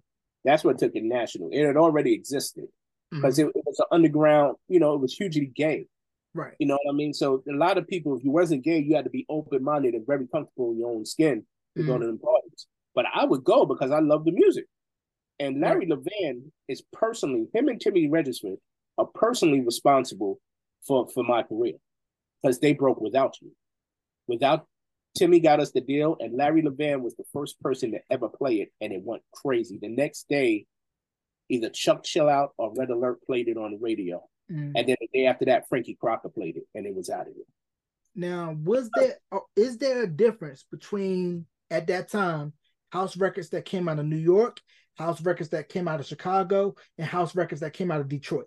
Yes, Detroit was more tech based, you know, more Grizz, more. I'm sorry, I keep wiping my nose, bro. I know this No, got nothing. it's life. Life happens. But no, Detroit was more tech. Um, Chicago was definitely more like underground, grimy. You know what I mean? And Marshall Jefferson, I know you know who he is. Gotta have house music. You know, he's another mentor and big brother of mine. And all Mm, these people are helping me on my project, by the way, that I'm mentioning. mm, People are wow, showing up here and there. wow, And I'm also putting a lot of new artists on it too. that's But definitely dope. yeah, so but you know, them guys, they a lot of them didn't even know how to work the machines. They got what they could get out of it and then just Mm, put the record out and it worked. What mm, made Without You different for us than a lot of that Chicago stuff, it was the first house record, club record that the streets bought into. mm, You know, because again, we were hip hop kids, but we did a house record. So I still wow. had a real New York swagger. You know what I mean? Like it Yeah. would be nothing to pull up in front of the Palladium or one of Mm, the hip hop clubs and pull up in front of Willie Burgers on 145th Street, and everybody's blasting Without You out their cars, or the drug boys, and everybody's out there blasting it. It was the first one that crossed over the mainstream. And I got another thing for you that you probably didn't know. We played the Paradise Garage the final night. Wow. We played there the final night. Because Without You was like their anthem. We played there 4 times in 1 year. Yeah, that's definitely crazy. We mentioned Chicago House. You got to mention Jesse Saunders, on and on. Baby Wants to Ride. I think that was Jamie Baby Principle. Wants to Ride, Jamie Principle, and that's one of my favorite house records of all time because it reminded me of Prince. It reminded because it you know the way him and Frankie did it, it was a direct ripoff of White Horse. Oh yeah, the laid back record that Monifa ended up sampling and touching. I think that was produced by Jack Knight. I love the way you just keep going down the rabbit hole. But yes, but it had like a Prince element to it. So I was a big Prince fan, so I really liked that record. That and 10 City, man, like Byron is one of my favorite singers ever. You know what I mean? Like when you hear Byron Stingley's voice, you know it's him automatically. Right. You know, so like Devotion. 10 City had so many hits, bro. Yeah, That's the Way Love Goes. They had joints. Yeah, because even though this record was a rap record, it had house elements. If you go back and listen to Queen Latifah's single "Coming to My House," that was a Jersey house. Yo, that was a house record that she just happened to rap on. And you see, they do it again. Look at little dude, Boosie Vert. Come on, his biggest hit of his career. That's a house record, bro. I can't remember it. I Just Want to Get Down. Ain't that the name of it? Yeah, I think so. But you know, house music, you know, definitely should be up there, mentioned more, you know, especially given, you know, think of that run in the 90s you had with Robin Ness, CC Peniston, Martha Wash on the vocals for CNC Music Factory, Black Box, of course, you know, everything that came after that. And speaking of the whole thing with Martha Wash CNC, there's a documentary that's getting ready to drop on the 24th of October about Milli Vanilli and how, you know, even though Girl You Know It's True, Blame It on the Rain, great records, and I believe Kevin Liles was a part of a rap group that did a record called Great Notion or something. He was in Baltimore at the time, I think, and they ended up getting some points or something from it. But Baltimore has their own style of house music. They have their own style. Jersey has their own style. Chicago has their own style. And you know, you see these other groups like Disclosure, where Sam Smith came out of it. They ain't doing nothing but soulful house, bro. Right. You know what I mean? Shining it up a little bit. Yeah, definitely that. And speaking of, you know, the Brits, and how I believe they do the best at really keeping R&B true, authentic, you know, because if we go back and we listen to George Michael's Faith album, and prior to that, the Wham stuff, it was the Wham stuff, especially on the Make It Big album, it felt like an updated version of Motown. I mean, Wake Me Up Before You Go had that same pop, that same bounce as those Motown records. That song is my guilty pleasure. I love that song. Always have. Wake Me Up Before You Go. Always love that. Yeah, but you knew George was destined for more than just Wham. And when you know what his breakout moment was? George Michael's breakout, there was a 25th anniversary or something like that, special of Apollo. And George Michael came out and sang with Stevie Wonder and held his own. That was his breakout moment. Like that's when I was like, Wham is over. The second I saw that, I was like, Wham. And I had to be like 16 when that came on. I was like, Wham is over. Because he hung with Stevie. Not many people can hang with Stevie, bro. No, because I remember as a kid watching Video Soul and seeing One More Try and I Want Your Sex and Faith on BET, and how that was the first album by a white artist to go #1 on the R&B charts, and he ended up winning the American Music Award for Best R&B Artist and Best R&B. But it was a great album. It was a good album. No, it was a great album. And I think when he got with Jimmy Jam and Terry Lewis, I wish they would have went in further with him, because that would have been incredible if they would have did a whole album on it. Yeah, because I felt if he would have did a full album with Jimmy and Terry, it would have sounded similar, if not better, than what they did on the Crash album for Human League. Yeah. And like Human is another one of my top 10 favorite songs all time. Yeah, great I love our record. own Wheeler. Great record. And if you listen And to you know what's that another one record, that's dope? go ahead. And you're probably one of the only people I can say this to and y'all know the record. Remember the song Choose by Color Me Blind? Mm, I will live and die for oh, you. Color Me Bad. Yeah, Color Me Bad. You remember Yeah, that song? yeah. That's another one of my favorite songs. Yo, Jimmy and Terry. And if we talk about Jimmy and Terry, we got to talk about the Avila brothers. I don't know if you know who they are. Bobby Ross Avila is Avila. Bobby Ross Okay. Avila, dope artist. I mean, his Yeah. album, the My Love, La La Love, and then of course later their work with Usher and Confessions, the behind the scenes. Those two bad brothers. Man, listen, I just did a record with them too. Um, Me and them produced. It's a country act that we produced named Mm, Mike Smith, and Snoop is rhyming on it. nice. The record ain't come out yet. It's called Get Some, and I actually met the Avila brothers through. I knew about them years ago, Mm. but I got cool with them through Mike Smith, and they just opened up a studio in Nashville, and you know Nashville's my second home. So I plan on spending a lot of time in that studio. But yeah, we did a project together. It was an honor for me because there's some of that's another crew too who don't get their credit, bro. Bobby and Iz, they don't get their credit. No, no, Jimmy and definitely. Terry give it to them. Jimmy and Terry give them their flowers. Mm. They should be mentioned in like some of the top 10 producer crews ever. Yeah, and your thoughts on Usher headlining the upcoming Super Bowl? Yes, that's my thing. I'm sorry, somebody's No, at no my. worries. No, no worries. But I also felt like it was gonna be a matter of time seeing how Usher 1 second. is. Yeah, so when Usher headlining the Super Bowl halftime show, it just kind of shows, what he been doing in Vegas, and then of course the work he been putting in since he was a kid. Because I always felt the debut album should have gotten more love, more attention, but everybody really caught on once he got with JD in the My Way album. Absolutely. And like I said, the only word I said when I heard he was doing halftime is yes. Because I think he's been an icon and a superstar for years. And you know, the Avila brothers are his MDs for his live shows. So Mm-hmm. yeah, I'm happy for them. You know, that's the biggest stage in the world, bro. It gets no All bigger than eyes the are Super gonna Bowl. be on you, and it's tough trying to figure out what's gonna be the set list for that show because you got hits on hits on hits on hits on hits. And he only got 12 minutes. Mm. So, you know, there's a lot to do. And, you know, he got some great people. Here's a question. Let me ask you a question. Go ahead. Who do you think had the best Super Bowl halftime show ever? To me, that I've seen, top two. Michael Jackson's two. Mm-hmm. Number one, Prince. Yeah, we on the same thing. We on the same thing. I think Beyonce was right there too. I'll give her the number three. But Yeah, yeah, yeah. yeah. B is up there too. And another band that I felt was underrated. You probably may know who I'm talking about, or you may not. They were out of Oak Park, Michigan. They came out a year or two before Ready for the World. They were signed to Quest Records, Quincy Jones's label. Dream Boy. Oh, Don't Go. It's one of Yep. my favorite songs, bro. I just sent that song. A friend of mine just started up. Was thinking about starting an R&B podcast, and I sent her that song. Like, you got to uncover treasures that most people don't know about, and Mm. Don't Go was one of them treasures.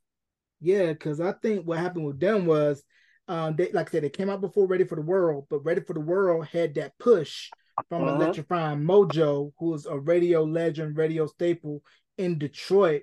And Mm-hmm. of course, Ready for the World, awesome in their own right, great in their own right. Catch my throwback interview with Melvin Riley. And Yeah, they pretty watch that. much were, when I look at that whole time frame, mid 80s, Yeah. everybody was pretty much imitating the Minneapolis sound, or at least doing their own attempt at it and really Let's keep it studying funky. what Prince. Go ahead, keep it a book. Ready for the World, whole first album was based off of one Prince album. I mean, one Prince song, Lady Cab Driver. Listen to Lady Cab Driver, then go back and listen to that first and half of the second. That whole, it was Old Sheila is based on Lady Cab Driver. It's based on all. I Uh-huh. never realized it until you mentioned it. You can listen to those back to back and say, okay, they were Yeah. definitely studying hard what was The going on in Rabbit Girl, Minneapolis. Ceramic Girl on that first album, which I love that song a lot. I'm a Ready for the World fan, and I'm one of the people that love Melvin Riley's voice. Mm.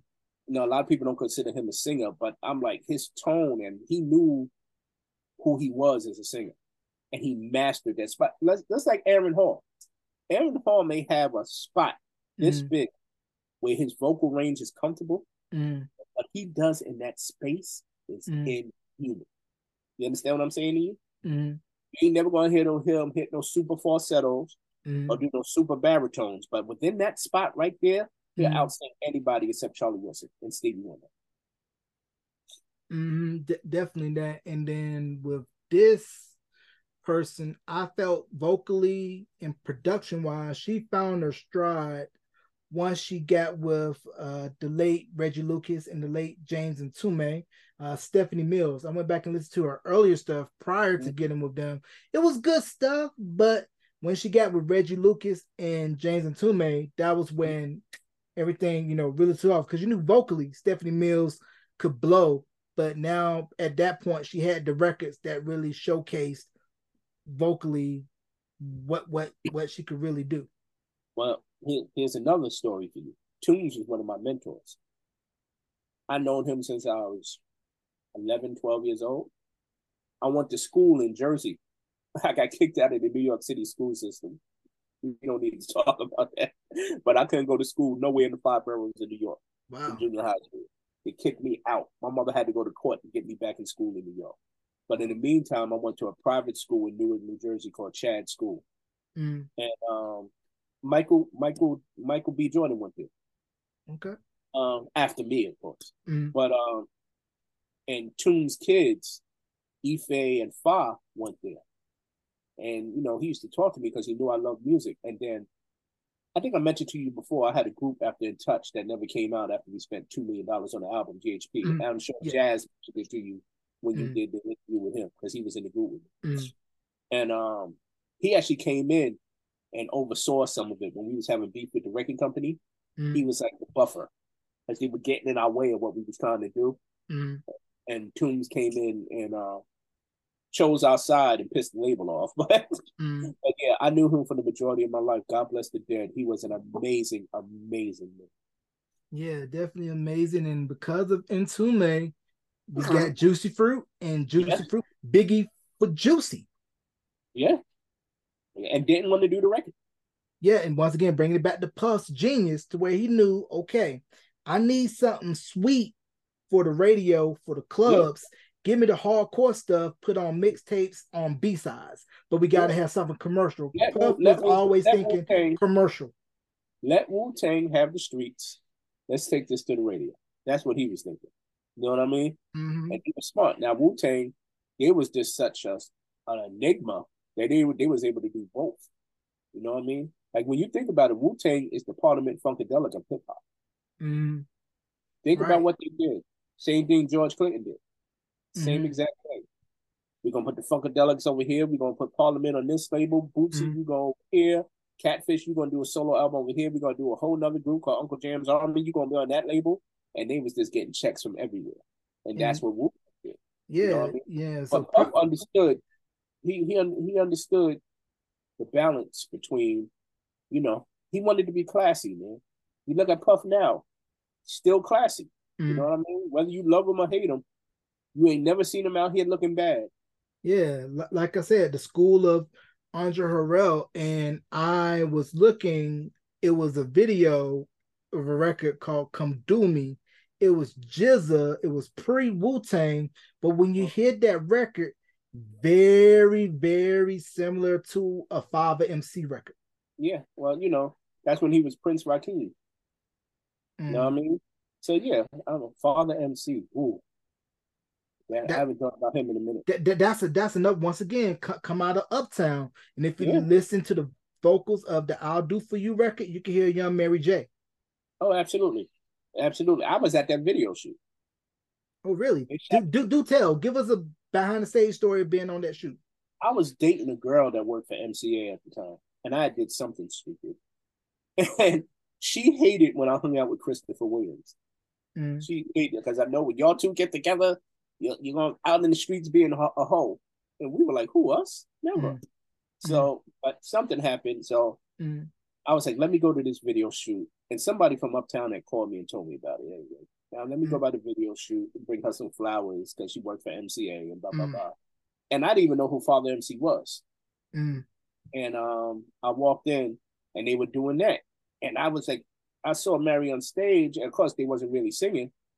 But I was like, who's that girl mouthing that part? Is that her really singing? They're like, yeah, Uptown this side. Kurt Woodley told me.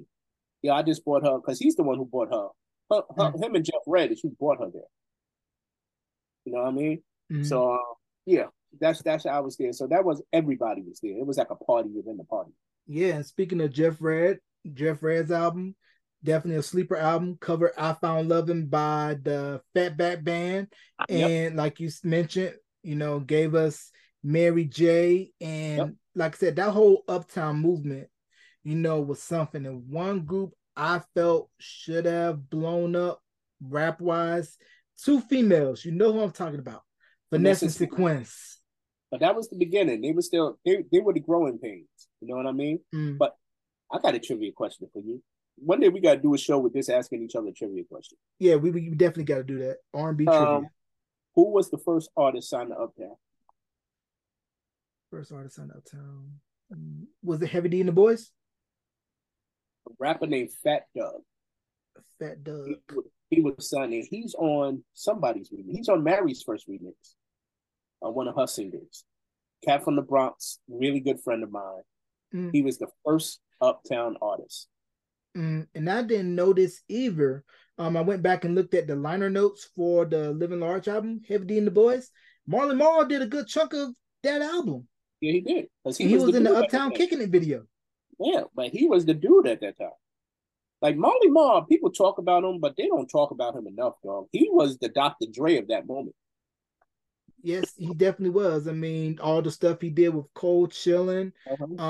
He did a remix for Straight Up with Paula Abdul, which was really dope.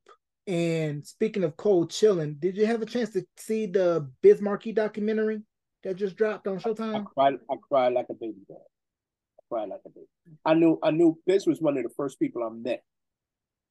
Like when I started like hanging out, going to parties a lot and all that. Mm. And Biz was authentically a beautiful soul. Mm. Like you'll never hear somebody go, yeah, I ain't like that nigga Biz, unless they just a miserable person. So his story and the way they did it, and when I saw Rakim in tears, you know what I mean? Now you gotta understand what Rakim is to me. First of all, he's my favorite rapper of all time. I am so enamored with that man. I've been around him 30, 40, did shows with him, whole shit. I've never gone and spoken. Never. Because I'm just that he played that position in my life. Like there's never the two coolest people I've ever seen in my life is Rakim and Prince. I've never seen two. I had to end up talking to Prince because he was giving me a check. You know what I mean? But Rakim, he was just the epitome of cool, and he was the complete blueprint to the Jay-Z's, to the Nas. It was him. You know what I mean? Yeah, I got to see him on the Force tour and still vocally sounding like he did back in '87 on Paid and Cool. And the cool is still there. You know what I mean? Ain't nobody looking at Rakim and like, oh, that nigga's old. That nigga still like, and he give you the business if you want to see him after the show. Right, and then also seeing LL on that tour for me, I think this was his first tour since the Nitro tour, and to see it where it was like, oh, he ain't lost a step. Don't let this Hollywood stuff fool you. I can still get busy if I want to. All this talk about the GOAT, not only did he come up with the term, L is the GOAT. I don't care what no one says.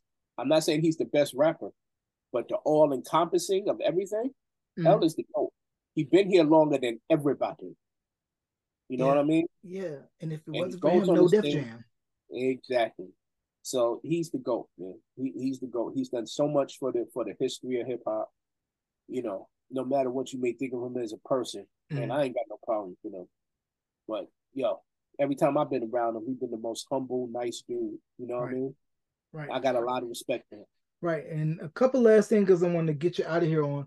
Um, in the movie Crush Groove, before I believe it was the Fat Boys came on to perform, Shout there out, was a kid singing this record called Be My Girl. For those that don't know, producer. that's Chad, aka Dr. Seuss, Chad Dr. Seuss Elliott, who produced Stilo for 702. Yes, and he produced a lot of other records. Like he was hot as fisheries for a minute, and he was being managed by Mark, who used to be my agent over at ICM, Mark Siegel, because Mark Siegel left ICM to go to Uptown. Mm. Yeah, now Chad is very talented brother, Def, very talented. definitely talented, definitely dope. And Who else I think is an amazing producer that no one talks about his production skills is Kwame. Kwame is dope as shit. Think mm, about the song he did for Monica, man, with Missy. mm. What's the name of that song, Monica? When Monica rapping, talk about through a brick through your car window. So You know, gone. yeah. Kwame produced that, bro. And I think he did On Fire for 50 Cent, but I think he went under another name. I think it was K1 Mill or something like that He at the may have been, time. but he's produced a lot of hits on the low, bro. I always thought he was exceptional, always. And then, And he was another Prince fan too. So whenever we would get together, we would talk about Prince stuff. right. And then I think another rapper, I think everybody is now starting to say, okay, this dude was dope. You always knew he was nice, but didn't really get mentioned enough. Special Ed. Oh yeah, well shit. Another cat I did mad shows with, and and he was always a cool, humble dude. He was the perfect, smooth, cool, laid back Brooklyn kid. Everything about him screamed Brooklyn. Only people I could think about that's more Brooklyn than him when I think about Brooklyn is MOP and Jazz. I mean Jay Z, sorry, Mm. and Jazz on Yeah. Yeah, MOP is eating right now, thanks to the Ninja Turtles movie using Annie up. I mean, you got NFL. I mean, you got kids thinking about going 7:30 on somebody saying, come up off your lunchbox. Yo, NFL, it's their theme song. Oh yeah, Thursday Night Prime on Yeah, Amazon Prime. So hopefully Billy Dan's and Fame, y- y'all should be getting them checks. I probably once or twice a week because a lot of his solo stuff. Well, I produce songs for MOP too, but I always produce on his solo stuff a lot, Mm, and he's also one of my closest friends in the business. mm, So me and him talk all the time. But I was like, boy, y'all having a hell of a year. But Andy Up is one of them records that'll never die. Will be nope, gone, and that record will still be in somebody's movie. It'll mm, it'll represent an anarchy somewhere. That right, song will always be here. right. And then with the BT Hip Hop Awards, not the Hip Hop Awards, I think it was the award show. I was glad to see Busta get the Lifetime Achievement Award That was and to really see him celebrated. I mean, to think he started off in Leaders of the New School. I think the album was called Leaders Without a Past or Knowledge Without a Past with something just like that. another Yeah. just another case of that old PTA and to Yeah. see where he went solo wise and to see where now I mean, he's Buster always been a star though. From the first time you saw him, he was a standout. yeah, the camera just popped. Yeah, he knew how. He's an entertainer, Mm, and he's a groundbreaker. He ain't never dressed like everybody else. He ain't never tried to act like everybody else. He's always been his own thing, love it or hate it. And I'm glad he's finally getting his flowers because he needs to. When you talk about Nas and Jay, Buster right, needs to be mentioned in that conversation. right. And then Biggie, yeah, Biggie, everything. And then the last thing I want to get you out on. She's going to go into the Rock and Roll Hall of Fame this year. that's Lord. From the 757, Yes, yeah. Missy Misdemeanor Elliott. Can we just talk about her and celebrate her for a minute? Innovator. That's the word that comes to mind. Innovator. Always comfortable in her own skin, even if she wasn't. You didn't know that. You know what I mean? And fearless. Think about every artist you think is great. The Busta Rhymes, the Missy Elliott's, the Princes, the Michael Beyonce. Jackson, the Beyonces. Fearless. Don't give a fuck what you think. This is what I feel. This is who I am. And I'm giving it to you. And that's why people resonated toward these people because it's authentic and people feel authenticity, bro. They Mm-hmm. do. And hence they're like she's the closest thing to Lauren Hill. Mm-hmm. You know what I mean? Two completely polar opposites musically. But Mm-hmm. think about them. Like they both could do every and anything.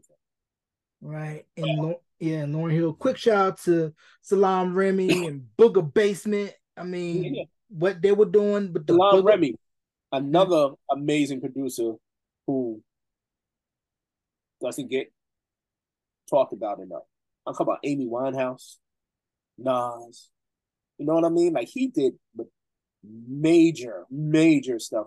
And he should another person who should be constantly talked about. But industry people talk about him. The world don't know. But that's also part of his personality. He's very laid back, very cool. You know what I mean? And he's a music business veteran. His father was an executive. Wow. Yeah, definitely proof is in the pudding. And a good dude. Great guy, great guy. So tell us about the new single that's going to be dropping and where can folks find it? All right, it'll be out October 27th. The name of it is I Am, featuring Roland Clark, house dance music legend. Um, it's a different kind of record, but I think it resonates with everybody. It definitely make you shake your ass. And I'm very excited about where I am musically, man. Like I haven't been in a creative mode like this. Like I could easily do 3-4 records a day right now.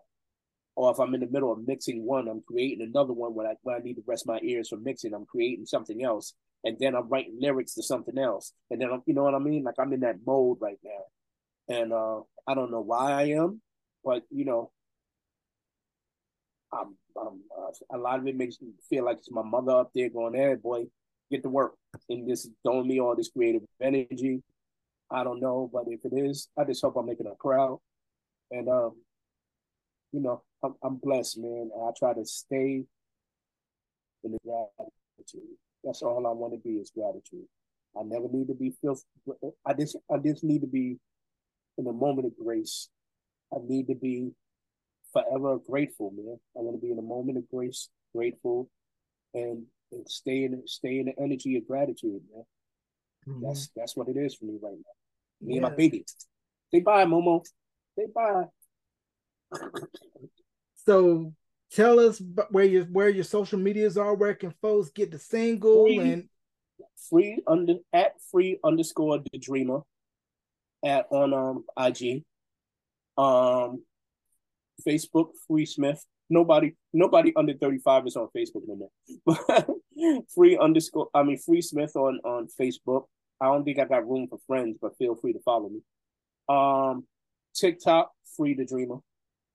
Um, yeah, man. Life is good, man. My family's good. I'm a grandpa now. My oldest son had twin girls. congratulations. Oh, he's gonna be on the track for the rest of his life. He has no idea. I get to give him back.